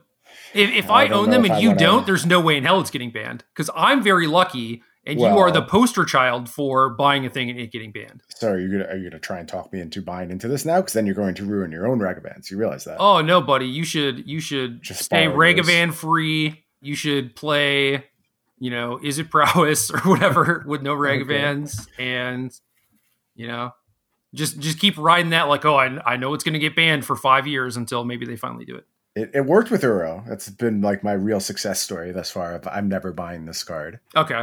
But I would put Ragavan in the same category for sure. Man, I actually just like Uro, though. Like, I bought them. I played in maybe 2 tournaments. I had a lot of fun. Card is gas. It's 2 gas, 2 gas. 2 gas. But it was good times. I liked it. And then, I don't know, I feel like there was some like midweek Magic thing on Arena a long time ago when I played like the Golos deck, or it was like Highlander or something, and I got to like play Uro again. It was like, hell yeah. Nice. Reunited. I like it. It's fun for me, but it's also busted and should not be legal anywhere. So. Yeah, terrible to play against. Terrible when you're both playing it. If someone's just willing to let you like do Uro things by yourself, it's a very good feeling. But that's generally a good sign of this card should not exist. Yeah. Come back. Dimir Mill. Now back with 2 Mesmeric Orbs, I guess. That's fine. I think that makes sense, actually, because people cut the card a little too hastily because you had so many mill spells, and then it always seemed like you play against control deck or something where the games go longer and they actually have interaction, and it's just like so hard to actually kill them, whereas Mesmeric Orb was the card that just beat them straight up all the time. At least as a sideboard card, right? Like, yeah. You could always have some outs in those forms, so yeah, it is odd that card just completely left the deck for a while. So I don't know. Mill is whatever, but I like this version. That I have nothing to add. Hybrid 7, Is It Storm? 2 considers. Isn't that weird considering they used to have like sleight of hand and stuff? I guess they just don't anymore. There's like Solundi Vision, Max Remand, 4 Serum Visions, and then considers are the only other cantrips, but... Well, we're a Wish deck now, baby. We go get whatever we need, and we're just fine. No, I know, but it just seemed like cantripping on 1 was where you want to be. I guess now playing like Solundi Vision on 1 is kind of where you want to be. Yeah, ideally just work that out. And, building a Storm deck is odd. It's just very different from like the typical rules of deck construction and this lean into Solundi Vision. I do like it. I think like it makes sense. It allows you to play these longer games. I also just kind of like Storm. I think, again, if I was talking like underrepresented decks, I would say Storm is one of them. There should be more people playing Storm. It feels kind of old fashioned, and it's weird to play a combo deck that's shooting for turn 4 when there are like legitimate turn 3 combo decks, but it's just very resilient, very hardy, and very challenging when your opponent doesn't really know what they're doing against it, which I think is going to be a more recurring theme as we return to like these PTQ scenarios. People just haven't played against Storm for a long time, and I think you catch them unaware. When I played the Vengevine deck, I lost in top 8 to Storm. And it was like, damn it. I used to play a lot of Visit Storm. It's a good deck, and it was just a bad matchup. And I think that could persist for a lot of decks. Any sort of like Fair Urza Saga deck, it's like, oh, I actually just can't interact with them enough to put them away. Yep. Yeah, and there'll be stop gaps. Like a lot of people have cards that are half good against Storm, but nobody plays anti-Storm cards at this point, right? And now that you have this Wish package, or even Gifts does a really good job of just like getting through whatever it is your opponent's trying to do. Yeah. It's kind of not weak, but vulnerable, I guess, to Solitude and Fury, where they get to interact with your accelerators, I guess, on the cheap, which is a thing that most people didn't have before. But this deck is also just playing the full 8. Because and you can also play without them too. Like you don't want to, but you can. I don't know, that it's so much easier to win with one of these things, because like we don't have Rite of Flame or Seething Song, right? So it's like the +1 rituals. Like you need something to generate mana, and I think that they just don't generate enough without having an Electromancer. Yeah, you have to really get past the flames value, and it takes time. So like it Yeah. really depends. Like Solitude or Fury plus Clock is messed up. That is very hard for you to challenge. If it's just Right. like Control Solitude, then I can reset up and play around that. Yeah, I don't mind that because you'll sit back, you'll draw some cards, you'll eventually find another one. Yeah. And I mean, Remand against Omnath is just embarrassing, right? From the Omnath side of things. So I don't mind this deck too. I kind of like it set up. Cool. Oz Senpai, ooh, Teamer, Reclamation, just all all the 2-for-1s. Ren and 6, Archmage's Charm, Counterspell, Fire Ice, Growth Spiral, Lightning Bolt, Memory Deluge, Typhoon, Wilderness Wreck, 24 lands, 1 Nexus. I really think that these decks just don't play enough lands. I realize that Ren and 6 does help a lot and makes it so Growth Spiral is basically always active, and you have like Charm as a 2-for-1 and Deluge as a 2-for-1, and you're always cycling and whatnot. But man, I would really love to see at least one other land in this deck. What if that one land Nope. was a second? Oh, okay. I mean, if there's any deck that you're going to play Vantage, This is it. This is the deck where you can do it. It's Wilderness Reclamation. But even then, you have 4 copies of Deluge. When are you ever activating Vantress? Should be almost never. Whatever. Definitely At least wanna this be deck. Deluging. This deck has 24 lands. Vantress is mostly a free roll. They're playing 3 Hinterland Harbors. I would rather just have a 4th Hinterland Harbor, man. You're 3 I'm going to give you a colors. second Castle Vantress instead, and that's the best I can do. I have 17 green sources and 14 red with Bolt and Fire Ice. I don't know, man. Play a Sulphur Falls or Hinterland Harbor. Better yet, add a land and play, one of each or 2 Sulphur Falls or something. Dude, do something. Deal. Dude, Vantress doesn't even cast Ren and 6. What do you do? Like, you have to play 4 Triomes in these Teamer decks. That's what I figured out, because you need to be able to play Ren and 6 on 2, right? And so just basic island is kind of terrible. Well, like basic lands in general are pretty terrible, because if you fetch a mountain because you don't want to take 2 damage, then your charms don't work, right? So just like, you just need all the Hinterland Harbors and stuff. You just can't even play Vantress, I don't think. Whatever. Oz Senpai disagrees. My weekly Castle Vantress rant has come to an end. Vantress check-in. The Vantress corner here on the Arena Decklist podcast. Next deck. Hey Akita. 80 cards. Damn. Okay, so this is Omnath, right? And you have some Kind Utopia of. Sprawls. Yeah. And you have Stoneforge Mystic, because why the hell not? And then you also have Saheeli Felidar Guardian, but also a Shigeki to Eladamri's Call for to just draw 3 cards. I don't know. Yeah, I think this deck could probably pick a lane and be well served for it. But it's kind of trying to do it all. That's cool. I mean, one of the things about playing 80 cards is you do get space for all these packages, and you play Stoneforge Mystic alongside, your 2 equipments, and then still have room for all this other stuff. 3 equipments. 3 equipments, yeah. We have Lion Sash.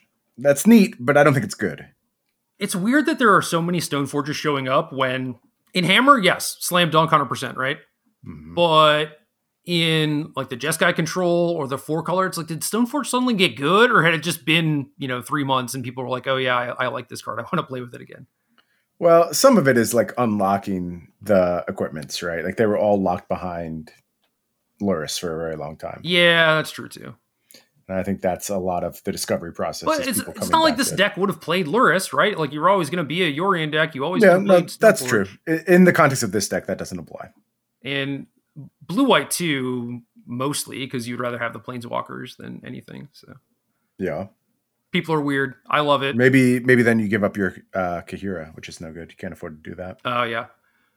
Sideboard also has 2 Tests of Talents for the Cascade decks, which is hilarious to me. Nice, yeah. Got him. Next deck, Craft. Teamer, Scapeshift. I think it was people in our Discord maybe talking about this, where it has 3 Galvanic iterations, and they're like, what the hell are you doing with this? Are you copying a growth spiral? Are you like, I guess it works with Search for Tomorrow to maybe get you to Scapeshift faster. The turn you Scapeshift, you have excess mana. So I guess this is like insurance against counter spells. So that's kind of cool. And yeah, I think it's kind of all of that, Card is unquestionably powerful, and I keep waiting for it to expand into older formats. I feel like there's probably a better home for it, but I don't hate it. Like it doesn't feel useless to me. I'm sure you'll find spots for it. And I think the spots where it's good, it's really, really good. Like I think the payout is tremendous on it. So if you find those spots reliably, I'm here for it. I don't hate it at all. I mean, I could see a world where you test against blue-white and it's just like, wow, they have this wall of counter magic. And also, if they have Teferi, then I can't even defend my Scape Shift. So you just throw it out there, watch it get countered, can't do anything about it. And Galvanic Iteration is a card that lets you kind of like grind through their counter magic because you're copying card drawing spells or ramp or whatever. And then, it gives you some proactive insurance against counter spells, even if they have Teferi. So I don't know. I kind of like it. Now, this does interact the way I wanted to with Search for Tomorrow, right? Where I will be able to play it as like it comes off suspend and get a second search. Correct, because there are two different triggers. It's like the first trigger is to remove a counter, which you can respond to, and then there's also one when I think it comes off that you could respond to that too. And you do cast the spell from Cascade or from Suspend as well. Yep. So yeah, I think just that interaction is like a pretty good push in favor of at least trying this. I mean, that's a big piece of acceleration towards your plan of hitting this land threshold. Yep. Next up, Pizza Puss numbers Jund, Living End. So you get Grief and Fury, some Seasoned Pyromancers, Twin Shot Sniper as sort of a Bone Crusher that then goes to the graveyard. And you get access to Boseiju. Sideboard has like some Ley Lines, Blood Moon, Foundation Breaker, Ricochet Trap. I don't know. Yeah, I'm not going to say this is better than like the blue version, but I do think there's a world where you're very concerned about creatures where having this setup is really good, and you're going to kill a lot of stuff with your Fury Twin Shot Sniper setup. And you know, if there's a lot of disruptive creatures or creatures that just like have to die before you can combo off because either they'll kill you or they make it too hard to combo off, then this deck probably has a tome. That doesn't strike me as the format we're presently in, though. The problem with this is that you have to play Demonic Dread. That is a problem, for sure. Probably the last time I played Living End, I had to play Demonic Dread, and it does not feel good. Yeah, it was the only option. Seasoned Pyromancer helps with it a little, but this deck only has 2 copies. And it's a sorcery, so it's not even like you could evoke a Grief and then target it or anything. Yep. And it's a complete nightmare. Yeah. Sometimes they played a Dryad Arbor so that they would have a thing to target. Like it is not easy. So agreed. I kind of want to shy away from this. I liked Living End the best when you were just like a Fulminator Beast within land destruction deck. Those were good times. Yeah. And I agree. It seemed like the best place for that setup. Not the world we're living in presently, though. Nope. Joe Brook, Throes of Chaos, Calibrated Blast, no Death Shadows. This one is also just blue-red mana base and looks very budgety because it's like Temple of Epiphany, Swiftwater Cliffs, no Steam Vents. Mm-hmm. So, yeah, this could just be another pretty solid budget option if you just want to jam. Yeah, nothing wrong with that. Mishra's Factory in this deck, too. I don't think I actually, allowed myself to realize that was an option in Modern. Yeah, you can technically play it. What's it in? Where'd it come from? MH1. Okay. I just blanked that out somehow. Most decks play Mutavault instead or some colored creature land. So RVNG, Temur Living End, no Grief. Yeah, I just think you need the Grief setup. I appreciate the blue setups for Living End. I think Colossal Sky Turtle was a cool find, but Grief is too valuable most of the time. So not a tremendous fan. Doing subtlety stuff instead, which again, all of these Living End variants, there's probably a format for them. I believe they could all have their place. I just think the default best mode is going to be the Grief setup. I think so too. It is weird to play a deck like this without some interaction. And granted, you have the turtle and the lands. This one has 2 Boseijus, 1 Otawara. Yep. But yeah, not having an Evoke Elemental seems strange to me because I feel like you kind of need it. And what is Windcaller Aven doing for you? Well, I guess this one has subtlety. So maybe that's good enough. But yeah, with Windcaller Aven instead of the other stuff, it reads to me like their Living Ends were not good enough.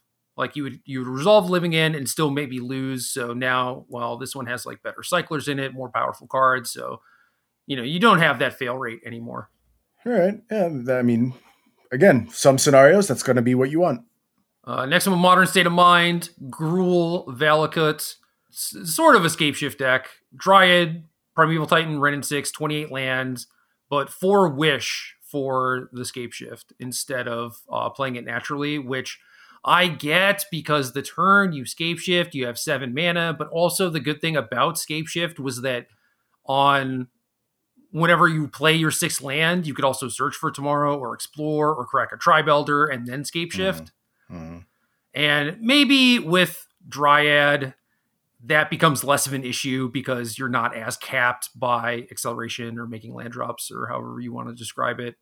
So I get it, but it's just like, just wishing for like a Force of Vigor or an Alpine Moon or something in game 1 really help you that much. I'm so skeptical. Never again. Never again will I register Gruul Scapeshift with 28 lands. I've been tricked too many times. The one I liked was the Max Garen Brig, Arboreal Grazer, just try to turn 3 Primeval Titan every game. And I think that that's fine. But yeah, trying to turn 4, turn 5 people, maybe. And this deck has a lot of the problems that the deck did before where you're just so threat light. Yeah, it feels like a regression. That's a good way to put it. Conus, 4 Tainted Indulgence, let's go. 24 Esper lands, also Faithful Mendings, Counterspell, Teferi, Archon of Cruelty, Persist, Prismatic Ending, Thoughtseize, 1 Unburial Rites, 1 Obscura Charm. Okay, I mean, you have the 4 Teferis. Yeah. And 2 March of Otherworldly Light.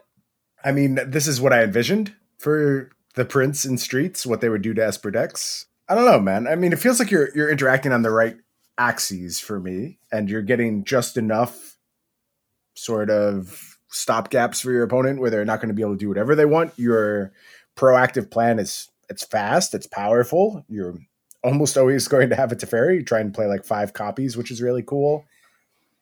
It wouldn't surprise me if this deck is pretty good. I do think it needs a B plan, and it needs to be a pretty solid B plan. I don't see one here. Yeah, some Turoks in the sideboard.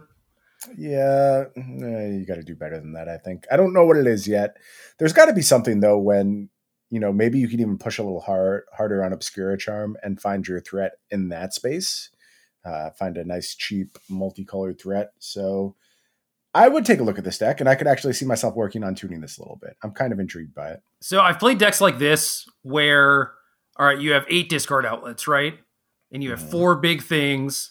This one is not playing Unmarked Grave because it's kind of mopey, even though they do have 1 Unburial Rites. And it's just you dig and you dig and you dig and you just never find an Archon soon enough. Yeah. And I could just imagine that happening so often. I don't want to be any part of it. I mean, 4 Faithful Mending, 4 Tainted Indulgence. I know what you're saying. It's still going to happen. It should happen less, but it is still going to happen. Yeah, but it could just not be in the top half of your deck, You're and right. then what are you doing? You have endings and marches and Thoughtseize, I guess, but you don't even want to play a long game with Thoughtseize in your deck. Granted, you have ways to loot it away, but you don't have that many ways to actually play defense. So how long can you actually hold on while you're digging for this thing? Yeah, that's what I think your B plan is supposed to be. It's supposed to be another creature that you would both be okay with bringing back. Play 2 Muldrifters. Okay, that's one option. I also think you could just play you're going to have to work your counts a little bit, but Solitude also seems completely fine to me as well. Yeah.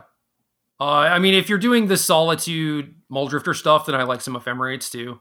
And then, you're getting pretty far in the weeds, I think. But I do generally like those versions. Yeah. Yeah, I'm going to poke around with this deck a little bit, see if I can find a unique angle for it. And then the way to beat control decks without the graveyard is just blink your Muldrifter, go to town. Mm-hmm. Yeah. Zhang Fang, Spike deck, Lotus Field, Blood Sun, Cryptic Command, Memory Deluge, Valakut Awakening, Solitude Fury, Teferi. This is basically the exact same as the deck that we talked about 2 months ago. I guess now it has an Otawara. I mean, it's probably a good card here, but I don't think that was the problem previously. So fun deck, cool deck, very cool deck building. I don't think you really have to worry about this too much, though. Yeah. King Hexar, Ragavan, Tarmogoyf, Territorial Kavu, Scion of Draco. Oh my God. Just doing it. Okay, we're all in. So giant animals, right? And then 4 copies of Ob Nixilis. Also, Lightning Bolt, Tribal Flames, some Inquisitions, a couple of Prismatic Endings, a couple of Expressive Iterations, 21 land, 1 Arlen, the Pax Hope. I don't get it. But nope, me neither. But I love it. I love what we're trying. Like I said, if you're going to do something cool with Ob, I want to see someone push on this angle. Like, how do you cheat and get these things bigger, cheaper, and get like really, really big, solid Obs? Here's a way to do it. Sack your Tarmogoyf? Like, I know, like you're supposed to be using it to beat down, but like the plan of Ob your opponent looks really good alongside Tribal Flames, right? Like you're pressuring their life total so well. And it works both ways, right? Because you could just draw 7 yourself and you draw a bunch of bolts and Tribal Flames, or they're at 7. Yeah, that works. Also, like, you don't have to sacrifice to Ob. Like, you can just play your Ob. I know that like feels bad and you want to get more out of it, but if you're silly, I would never. No, but listen, if you're successfully beating down, I know. It's just another burn spell essentially. So I like that it's being very modal in this scenario. And like, look, you're not trying to do that, but if you ever have to, it's like, okay, as long as I'm still advancing my plan, I don't really object to this.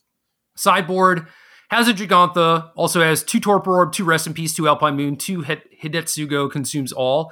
These are very, very good hate cards that I like. So this is a very nice selection. No, I think this is a pretty well-built deck, with the exception of the Arlen that I don't understand whatsoever. And maybe there's a purpose for it, but I think there's something interesting here. Very clearly a thoughtful deck and trying to like get more out of Ob than many people are. Yeah. Jancy Keys, Rakdos, no new cards. Rakdos cards. Ragavan, Dothi Voidwalker, Croxa. I mean, I guess you're playing Liliana the Veil now that you don't have Luris, but this is all pretty normal stuff. I think that this deck is fine. Yep, your cards are good. Probably not good enough to like turn Modern on its ear, but you have good stuff. Next up, Darshik. Let's go. 19 lands, 4 Aether Vial, 37 humans. Big commitment to the humans. Any new humans we're working with here, or is usual cast of characters? All right, so the one that I like and the one that I was building was 3 Imperial Recruiters with a Turok main, and then you have a white-black mana base with silent clearings.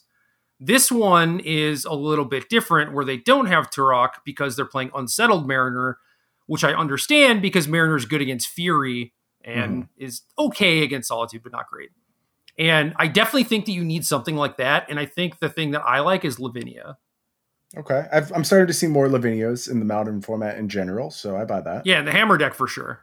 Yeah. And she is a human, so that's good. I actually like humans. I just sold my Cavern Souls because they were like 90 or something. And I don't have those. I don't have Esper Sentinels, but I picked up like basically everything else that I was missing. Like new Secluded Courtyards. I got those. Nice. Let's go. Pick up. Yeah, I got your back on those cards. Don't worry. Are your caverns foil? Did I ask you that? Oh, they're foily. Yeah, that's fine. They're the foil full arts too, like the box toppers. Oh, okay. Those are nice. I actually might have one of those. There you go. You're all set. I think I only have 3 because I never needed all 4 because mine were for Amulet, obviously. What the hell? Come on, man. You got to complete the playset. No, I don't work that way.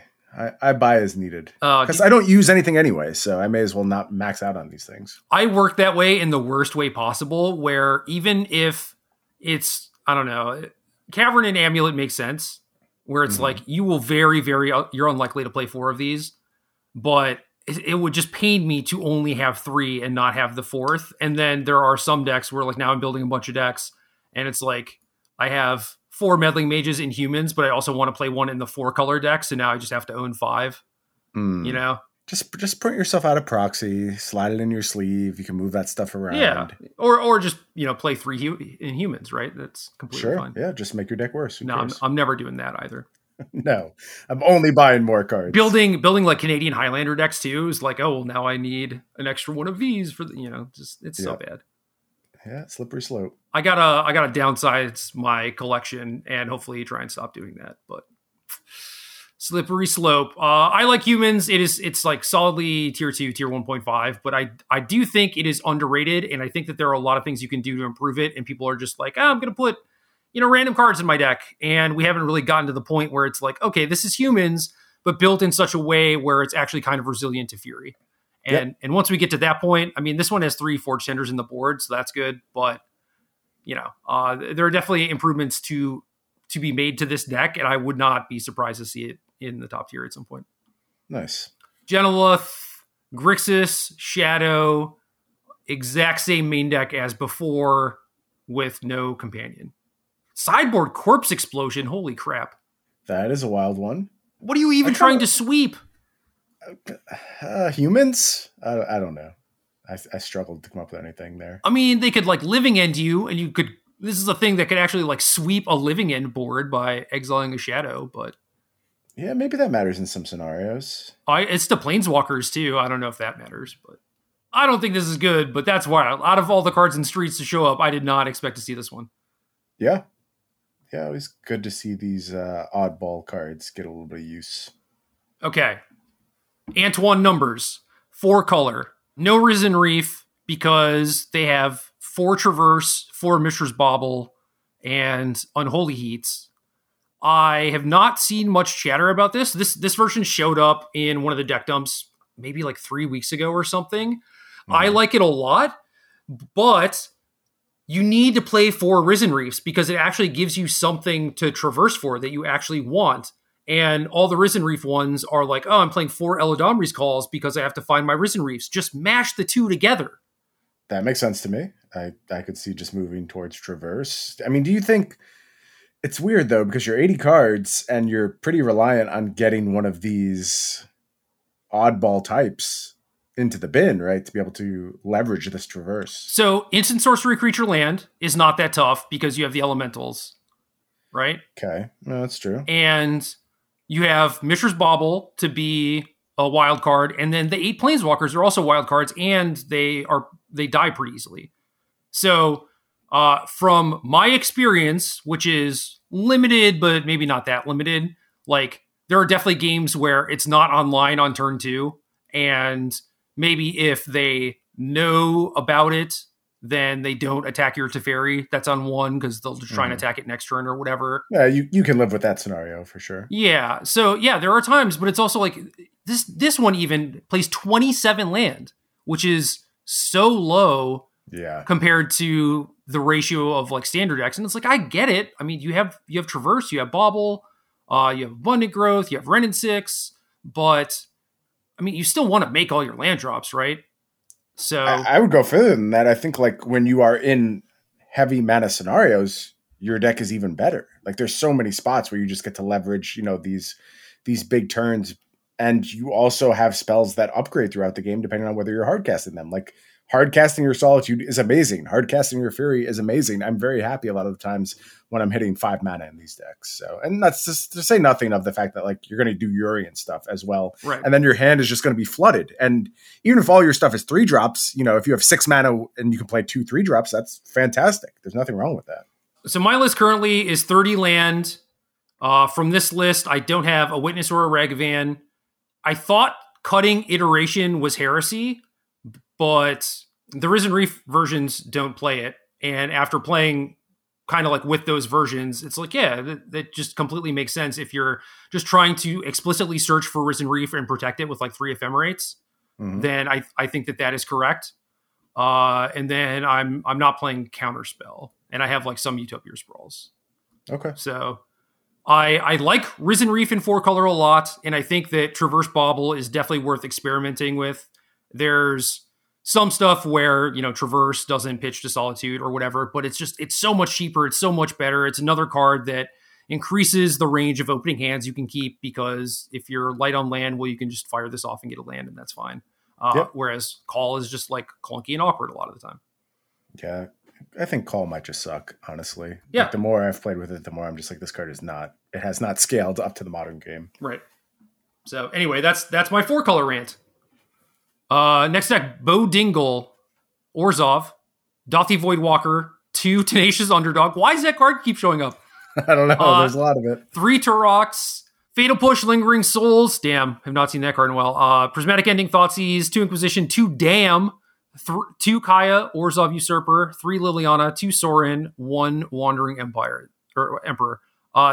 This is a deck that looks so bad, and I would happily register it and go 5-3.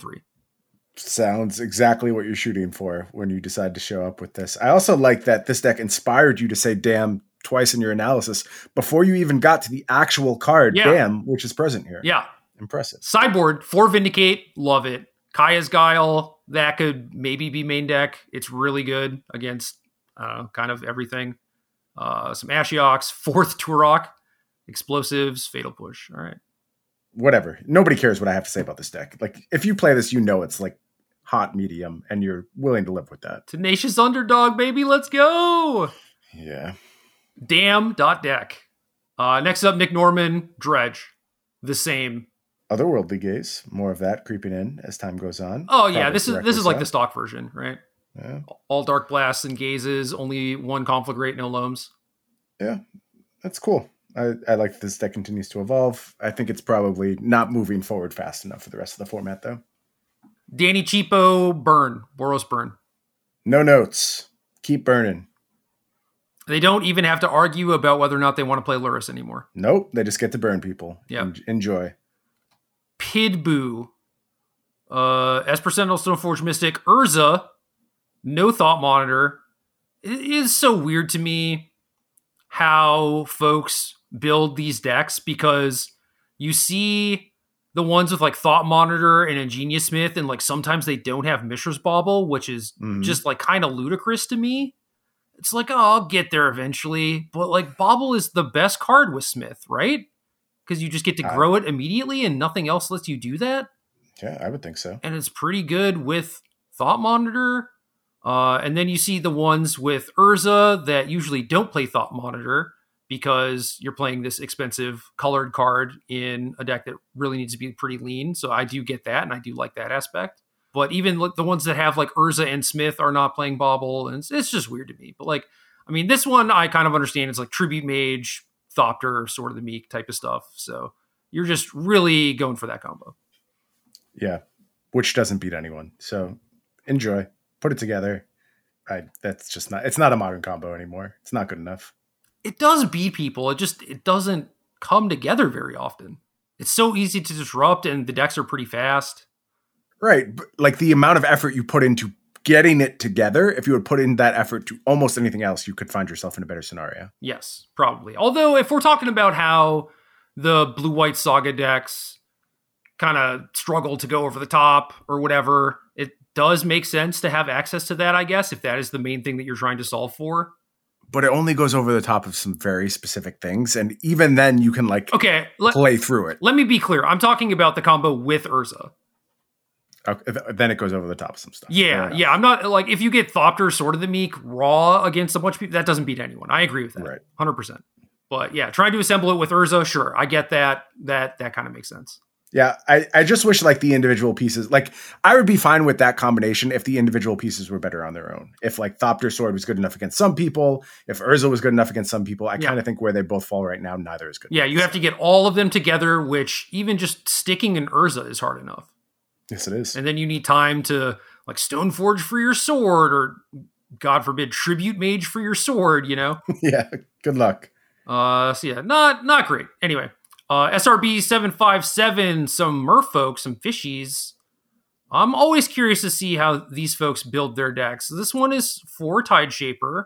I like that. They don't play the Rishadenport merfolk normally. Like basically no one plays that card.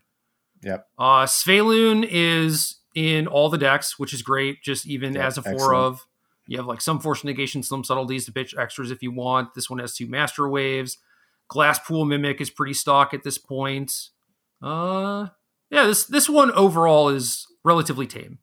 It looks fine. I mean, it looks like a fine version of Merfolk. I think the deck continues to improve. Eventually, it may even be good enough. It would not shock me because all the pieces are coming together. The Merfolk get better and better. You get more and more free disruption. It gets closer and closer to Legacy Merfolk when that deck was actually okay. I'm not even going to say it was good. It wasn't, dude. Was okay. Chill won an open with Merfolk, and I played it the next week, and it was god awful. It was, playing like zombies in Nashville, right? I was like, I don't know, I just play Grizzly Bears, right? And my opponent dies. That was standard. Yep. I was trying to play Grizzly Bears and kill my opponent in Legacy. Shocker, It didn't work. Yeah. It was a medium deck. It was never great. It was way overrepresented. I mean, many people played that deck in Legacy. Yeah. But it's getting closer to that version, which maybe is good enough for Modern. Talked about how humans needed like Fury, Solitude, Installation, and this deck has 2 subtleties, so that's kind of cool. And That is cool. Svaelun is sort of okay. Like your other Merfolk get Ward 1. If you have 2 other Merfolk, this is indestructible. So it gives you reasonable Fury protection, but it itself just gets Solituded, which is really awkward. Can't cover all of them. Yeah. I mean, you gotta fill in the gaps where you can. I think subtlety is cool in that it allows at least some counterplay, but I don't know. There's some issues here for sure, and they probably will never be solved, quite frankly. Probably. Until MH3 or 4. Let's shoot for MH4. I think that's more realistic. Were there Merfolk in Lord of the Rings? Will there be any Merfolk in that set? Not really. No, Yeah. I don't think we're going to get Merfolk there. All right. Anna Disciple, 80 card, mono white taxes. So no Oath of Nissa splash here. No Boseiju. Just cards. I miss Boseiju already. I do too. Eater of Virtue. What the hell do you do? It's a Bone Splitter, legendary. Oh yeah, the thing that gets the abilities from the things that died. Right. I don't know what that's accomplishing. I don't get it. Next. Ow. Oh, what the hell? Okay, this is... Here we go. Now we're talking, baby. Okay. We found a way to empower Ob Nixilis. Okay. Well, yeah. You buried the lead. Affinity. Sojourner's Companion. Only 2 Mirror Enforcers. Get out of here. Cranial Plating. There we go. Dude, we did it. Yep. Thoughtcast, Expressive Iteration, Thought Monitor. So yeah, only 2 obs though. It's just like, why? What are you doing? You're not even trying. I say commit to the obs. We don't need these expressive iterations. Who cares? We don't need to draw that many cards. We're just going to use ob and dominate that way. Gonna plating, hit you for 10 with my Ornithopter, play my ob, sack it, alt, fireball you. Love it. I don't think it's good, but No, it's not good. I don't know. Even waste any more thought on it. There's no way. Even just like Sojourner's Companion for 0 mana and then like ob, sack the companions. This is not that bad. You know, like some Frogmites to defend. We've got to play 8 bridges here. So well, yeah, that's not good. Yeah. It's probably fine. Probably fine. Tap lands. And then not even playing obs in the sideboard. Maybe they could only get 2 because they were like 70 like 80 tickets right now, I think. Yeah. Yep. Next up, Sanddial. 80 cards. Yes. This is the 80 card deck I want to see. All right. So Urian, right? Azorius, right? Yep. Some Esper Sentinels, Ranger Captains, Wall of Omens, Teferi. Got like some brought-backs, you know? And then you go all the way up to Sun Titan, baby. I love it. Sun Titan is an old school commitment right there. Just doing the big dummy. But there's a lot of cool like Sun Titan interactions. Like I certainly have never played Sun Titan alongside Ranger Captain of Eos to go get a Thraben Inspector, and you just set off all these little weird bits of value. Well, you just lock them out with the Ranger too. Yeah, you can just keep buying back Ranger, sure. No more Supreme Verdicts for you. That's something. It'll matter. I think there are spots where that'll definitely matter. The thing that sucks about this deck is that it plays Emeria, and I don't know that anyone has ever actually triggered this and had it be relevant, you know?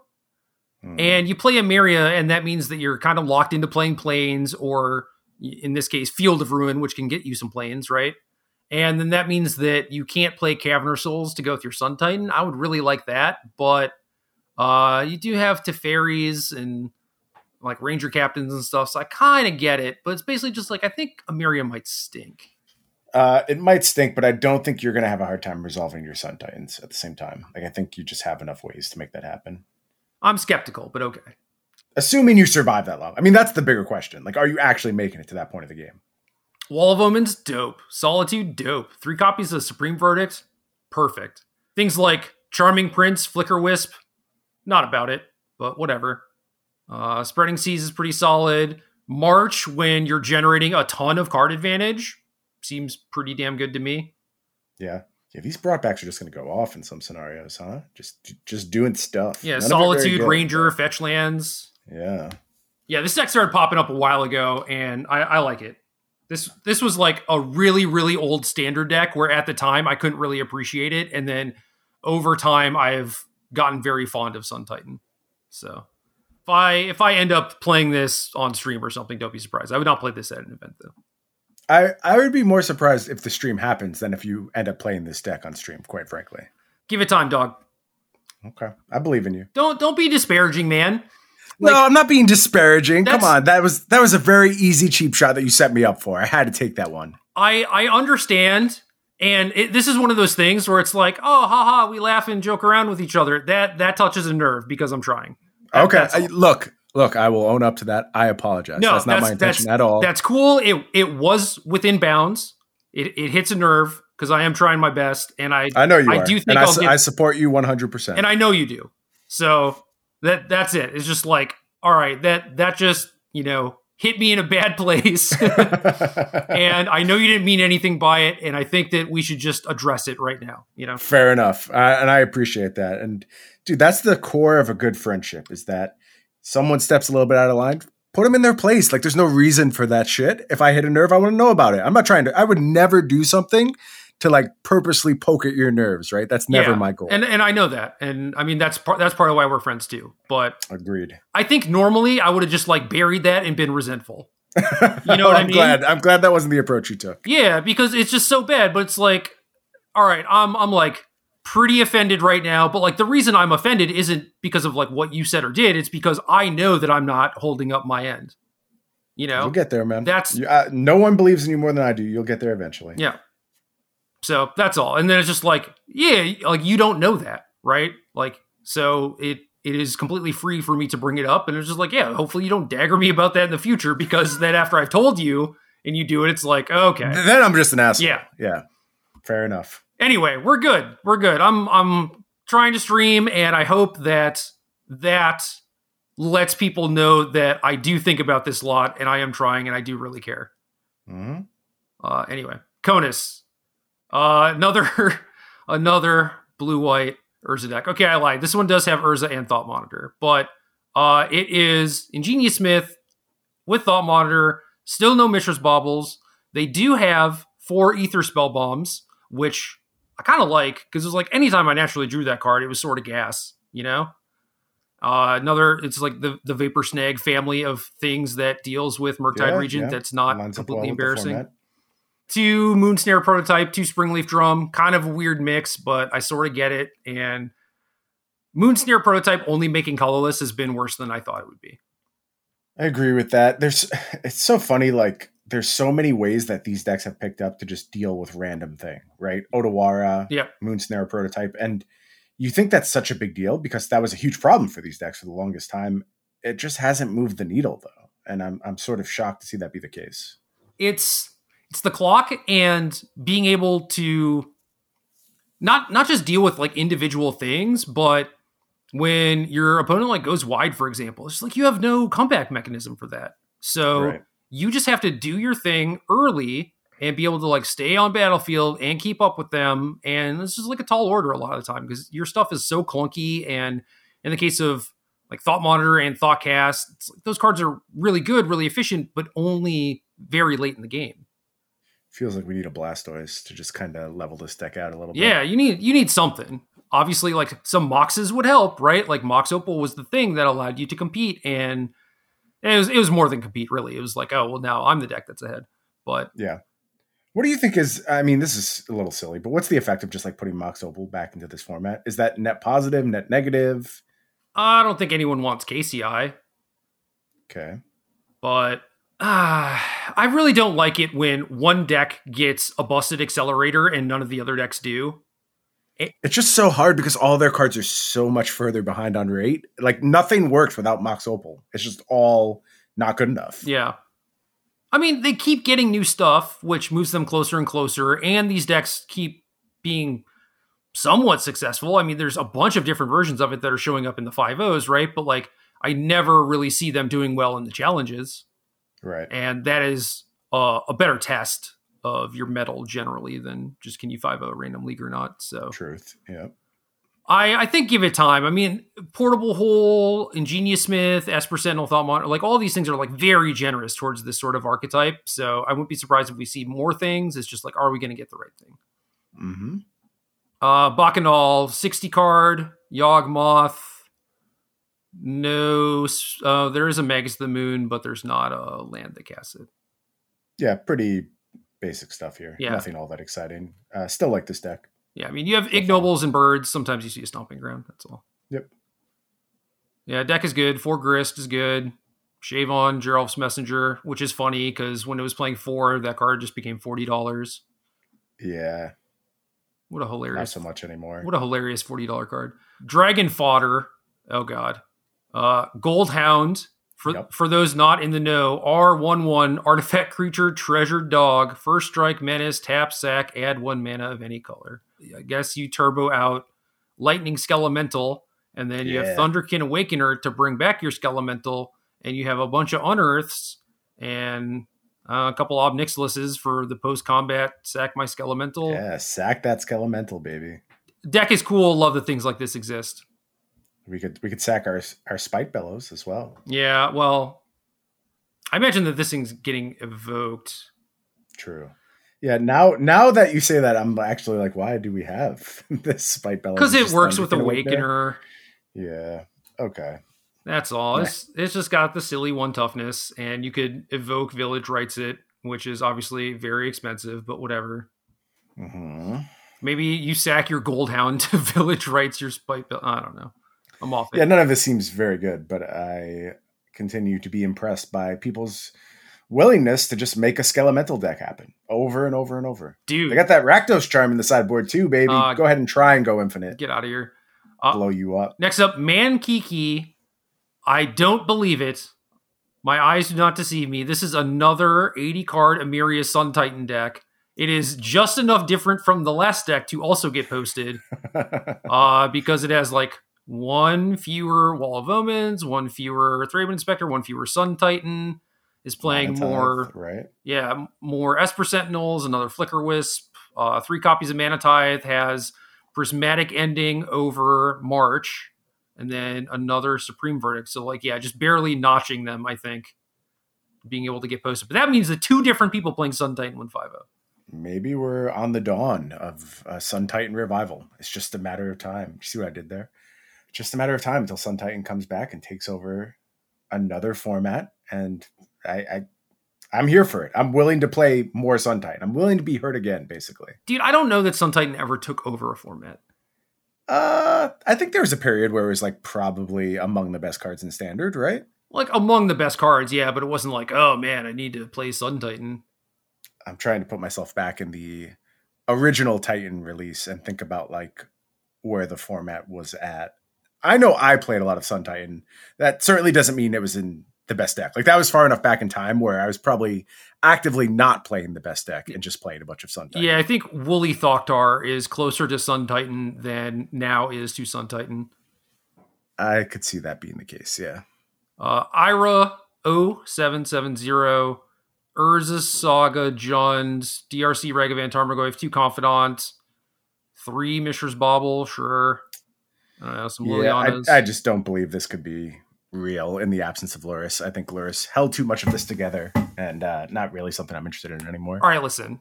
Jund played 24 land. Granted, they went up to Bloodbraid Elf, right? Mm-hmm.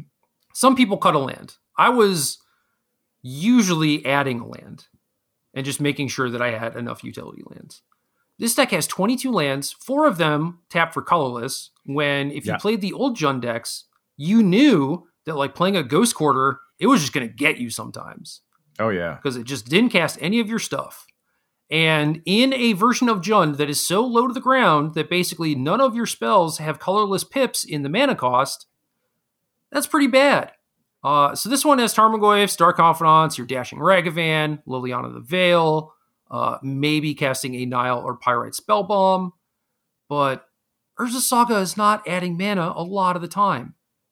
And 22 land at that point is closer to 18 or maybe 19 land. Yeah, I think these decks basically saw they could play Liliana now, and they didn't stop and ask if they should play Liliana now. Well, so Liliana at least gives you a thing to tap for colorless mana if you play on turn 3 or whatever. But I just don't think that you're going to reliably be at like the 3 mana threshold without a better play to make. Like you'd so much rather 2-spell than 1 Liliana in so many scenarios. So like I'd rather you have more Dark Confidants than Liliana in this case. Sure, I could see that. Once you add Liliana, I mean, I think maybe you probably should have added a land before. I know that Wrenn and 6 does a lot of heavy lifting, right? But like you don't always have the ability to cast Wrenn on turn 2 and have it live. Sometimes you need to do other stuff with your mana. It's just like, 22 land is pretty low, and then 4 of them are sagas, and it's like, damn. It's also funny how, I mean, like I know you're supposed to play Dragon's Rage Channeler in these decks, and I'm not trying to even trim on them, but they're just like at such a low premium here, it feels like. Like it's so hard for them to be as good as they are in other scenarios that it just makes me want to play other decks every time I see them here. Yeah. I mean, and there are some versions that are just like, well, I'll just cut DRC and, play more things like Dark Confidant or play more interaction or whatever. But DRC is, I don't know, it's good with the baubles that you kind of have to play to go with the Urza Saga and, fills your graveyard for Tarmogoyf and whatnot. So I get it, but we look at a lot of these things as packages and just like don't stray from them, and probably correctly so, but also some packages just don't fit in certain archetypes. Yeah. I actually think that Jund is fine. I just think that Saga is really not even a thing that helps you all that much. Mm-hmm. Like it's okay against control decks, I guess, but you're also pretty threatening against control decks with discard and just Wrenn and 6 and Liliana, Dark Confidant too, to some degree. Ragavan can just win the game on their own. I don't think you necessarily need Saga against them. And it adds, like before when you had Lurrus, it was completely different, right? But now without it, it's just like, you don't have to play Bloodbraid Elf, but like you don't have to play Saga either. Maybe I also hate Tarmogoyf too. I mean, that should kind of go without saying at this point. We like talk ourselves into Tarmogoyf as a necessary evil, but Goyf is good when it's also a Swords to Plowshares. Right. And it's not blocking much these days. No. And as a threat, you can get a threat that is just disruptive instead of big, which, the Rakdos decks that have like Voidwalker, for example, I like that more, even if you're giving up on Wrenn and 6. Yeah. Tough calls. I mean, it just feels like a deck that could stand to be rebuilt at this point. Yep. Agreed. More sideboard Phyrexian Crusaders, because why not? It worked the first time. Shock Troopa, Mono Blue Tron, basically Singleton. Man's been at it for 2 decades, Right. Why stop now? Maybe not. It's pretty. Do you know that Mirror Shell Crab was a card that actually had me fairly concerned from Kamigawa, and this I don't even recall seeing it any other time, but now Channel Mana Leak. Why? It's just like very free in a lot of spots, like decks that can leverage their graveyard, and even like in Standard, I had some concern of there being just like a control deck that just recycled Mirror Shell Crabs a bunch, and I don't know. It just like had all these alarm bells as doing too much. Yeah. Especially at common, like a Ward 3 stapled onto this alongside a counterspell that can't be really interacted with in any way. It just felt like a lot. This does feel like an uncommon to me for limited. Yep. It is weird being a common. Yeah, I could kind of see this as, control deck. You just play, I don't know, 2, 3, 4 of these, and this is just your win condition. But also, we don't really operate in that world anymore. No, we don't. And it's something that, like, as the format powers down, like, after rotation, I do want to look at again, but I expect it's probably still not going to be good enough. Fair. Anyway, not only is Mono Blue Tron awkward and pretty mopey, but this one also has a Mirror Shell Crab in it, so... Mm-hmm. Yeah. Dean, 911, Rakdos... Wait, I lied. Tainted Indulgence. But still, Malakir Rebirth, Fury Grief, but also Archon of Cruelty Persist, Ragavan Seasoned Pyromancer, because why not? 18 lands alongside the Rebirths, and then splashing Tainted Indulgence, which I guess would probably just be looting if you could play that, but we can't. So that seems correct. I think this deck is kind of cool. Like, I don't think it's good, but it does interact. It does have like a powerful proactive plan. Really good at picking your opponent's hand apart a little bit. Good at killing creatures. Pretty good at its setup in terms of like You've got your Tainted Indulgence, you've got your Seasoned Pyromancer, so you can dig to your stuff. You have just like Ragavans. So as far as this type of deck goes, I actually like some of what's happening here. Yeah, if this was the type of deck that came out of MH2, I'd be happy. Yeah, Instead, I agree with that. Instead, people took the elementals into different, more oppressive places versus just like this fun Malakir Rebirth deck. Right. RBS MPT Mono Greentron. Cool. Get Boseiju now, I guess, which is nice. Not a whole lot else going on with this archetype over the last 5 years, but you can't improve upon perfection sometimes. So, yeah, Creature Suite is different. 4 Wormcoil. All right, I got to pay attention to that because last time I played against Tron with humans, I was like, I'm pretty sure they cut a bunch of them, and then I got Wormcoiled. Yeah, that's not a good scenario. Magric, Mono Red, Chalice, and Searing Bridge, Blood Moon. This one is 13 lands, but not really because it has 12 DFCs. Hammer of Bogarden. Yeah. If I ever am at a point where I'm talking myself into Hammer of Bogarden being a real Magic card again, I think I just need to be put down. I'll take you aside. That's like, come on, old man. Yeah. You've been here long enough. You're obviously not keeping up with the way the world is changing. Let's just go ahead and you put me in like the seniors league or something. That's fine. Yeah. I'll take you to get some ice cream and I don't know, walk you back home to your recliner, turn on Matlock. Oh, that sounds amazing. All right. Free Jet. J-A-T.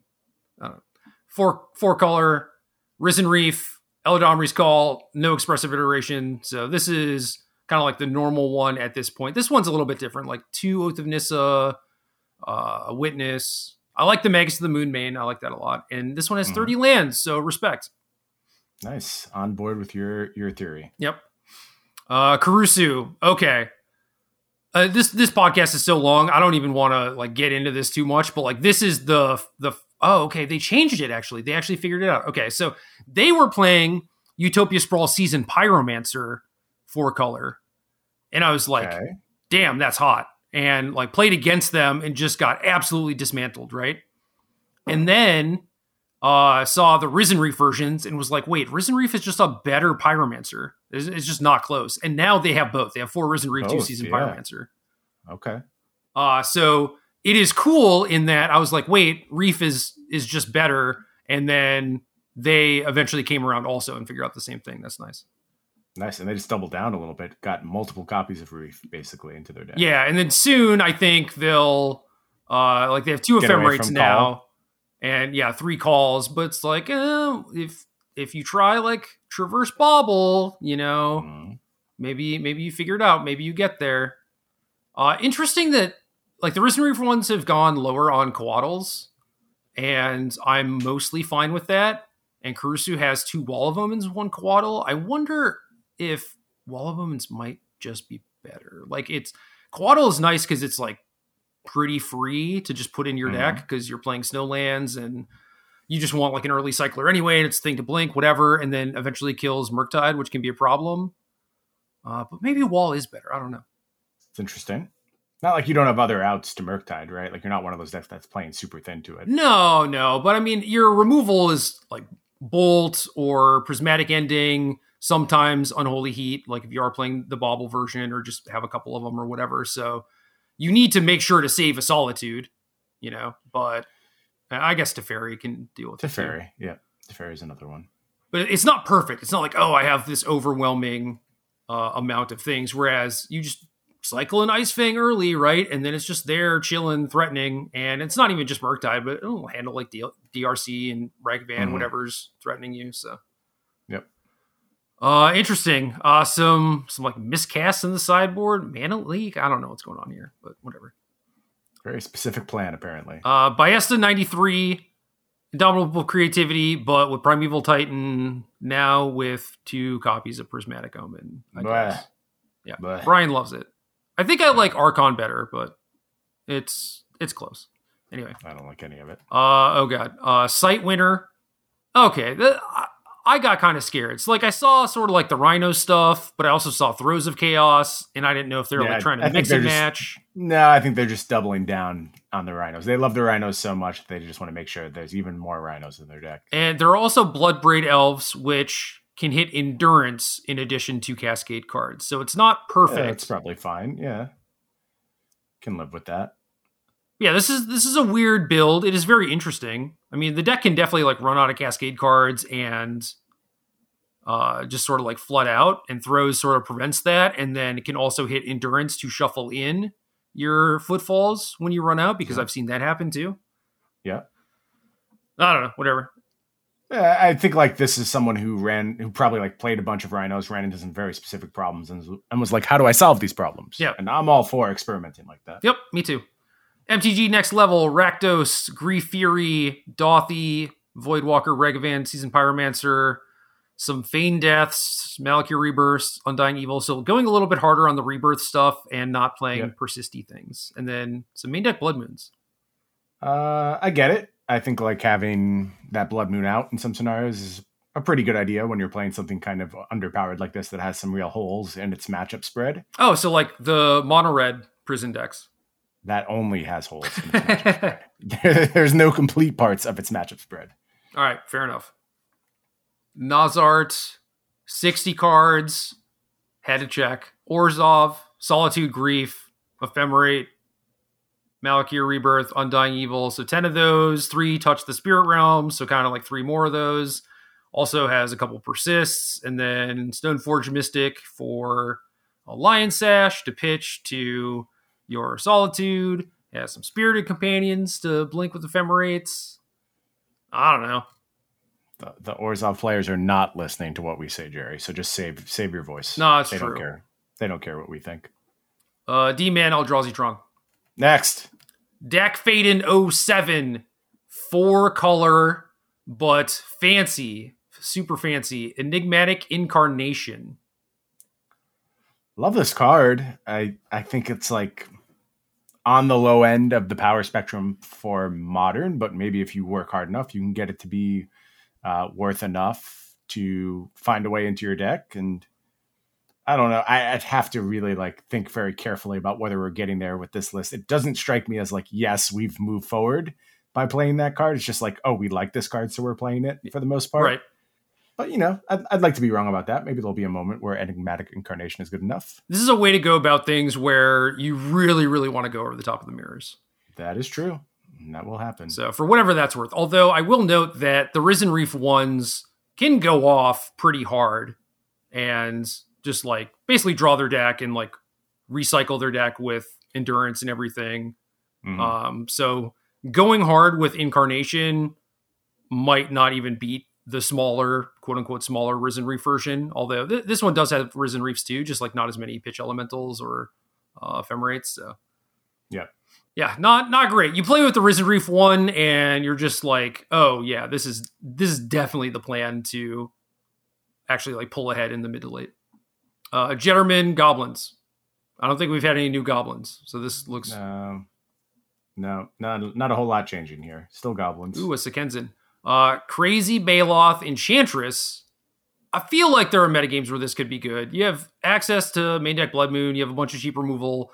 Solitary Confinement probably beats some people. I used to basically know what Confinement was great against, like in Extended, right? But now I would have to actually think about it because I haven't thought about crap like that for so long. Yeah, and it's been a blessing. I'll tell you that much. That's not something we've had to think about. Again, a deck that could steal a tournament, theoretically, just because it does something that doesn't align with anything else. And if you read the metagame perfectly and had to all the type of stuff this preys on, you could very easily run away with the tournament. But it can never be particularly a good deck, a best deck, anything like that. It's just got a lot of holes and pretty easy to interact with if you really want to. That's good, though. I like that. No, it is good. Yeah. I agree. I would be tempted to Yuri in these decks. I mean, obviously you need to draw like Scythus or Presence, but the deck's already playing Abundant Growth, so I don't feel like it would be that bad, but there are definitely consistency issues.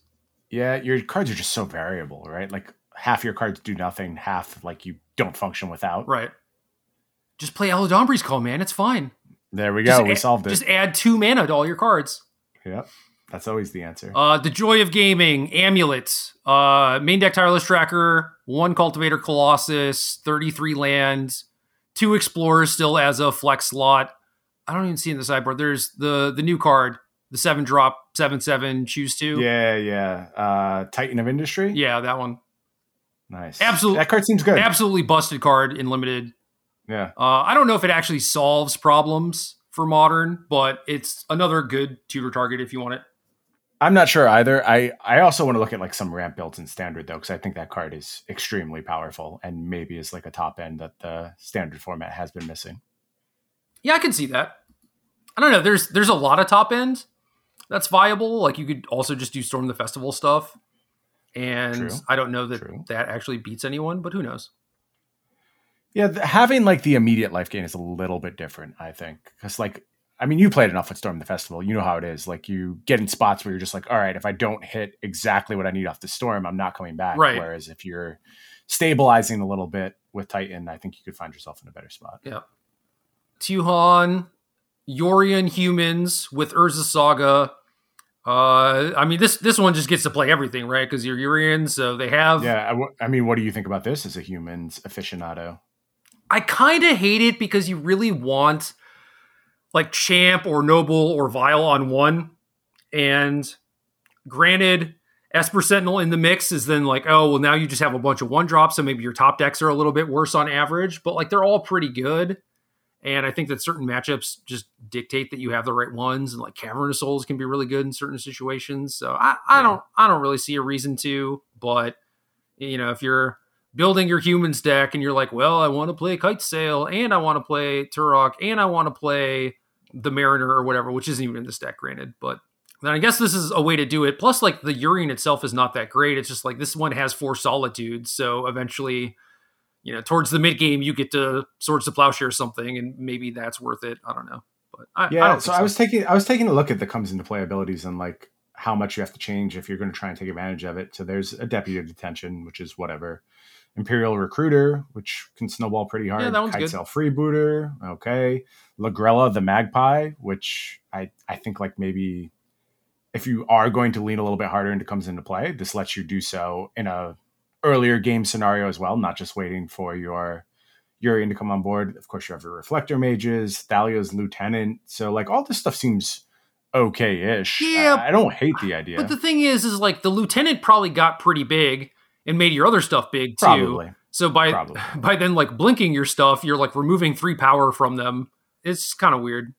Yeah, we're also talking scenarios where you have access to like 5 mana. You haven't had things to do with all your mana on earlier turns. So like a lot of that stuff is filled in usually by your Horizon lands, which a lot of times you just prefer like something now. Like you're so focused on just keeping the ball rolling with humans that it's really hard to take a turn off to put Urian in hand. Yeah, I think like your sagas are dying too and not really replacing themselves with mana sources.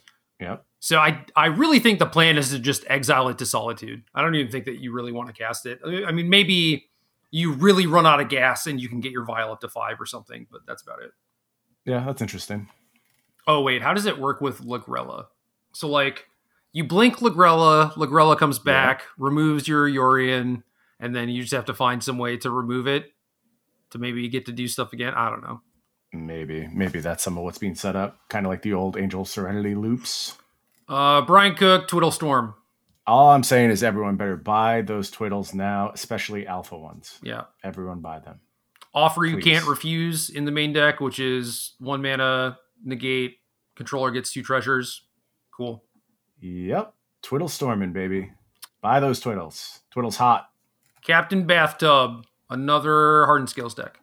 Probably the same problems Hardened Scales had last time we talked about it. Just a few short hours ago. How long is this podcast now? Like 3 hours? Yeah. Andre 94, normal Rhinos. Okay. Cool. I'm still very medium on this deck, but it's been doing fairly well recently. So eating my words a little bit, it's probably more solid than I give it credit. Nah, people just aren't playing enough stuff. Okay. Like before, it was like everyone had like the Void Mirrors and the Chalices and Explosives, and now people just like took that stuff out of their sideboard. Bring it back. Make me look smart again.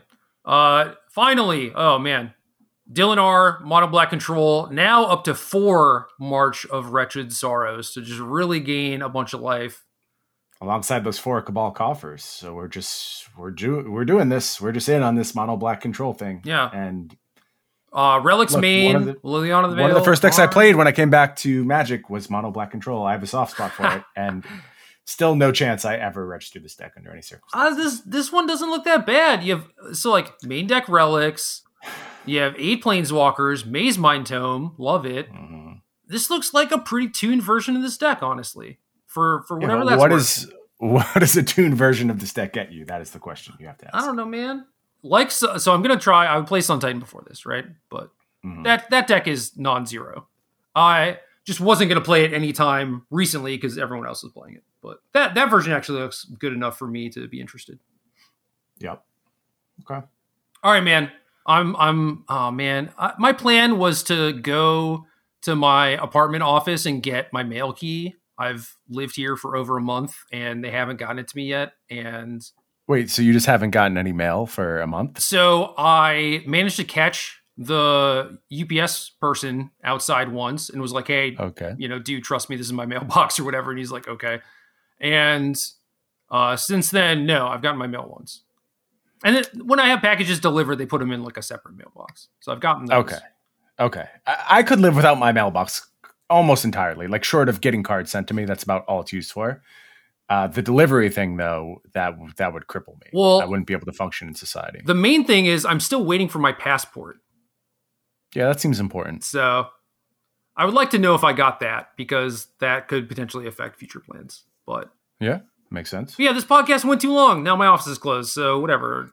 Normally I would procrastinate and then blame it on myself, and now I just don't even have to do that. I'll just blame it on Modern and how beloved the format is. I'm sure the people are very appreciative. We spent the last 2 hours of our lives speaking about Modern with them, and hopefully maybe someone can provide you with a passport in return for you doing such a good job. I would like a legal one. That one seems safer to me. Yeah, I don't think we can get you one of those. I mean, maybe we have like someone who works high up in the thing, in the CIA or something that doing Jason Bourne type stuff that could get you a fake passport. Yeah, not very legal again. Well, it's the CIA though, so they just do whatever they want and they don't worry about it. Not legal, but government sanctioned. Got it. Yeah. Yep. As we do. That's how that works. Mm-hmm. Game.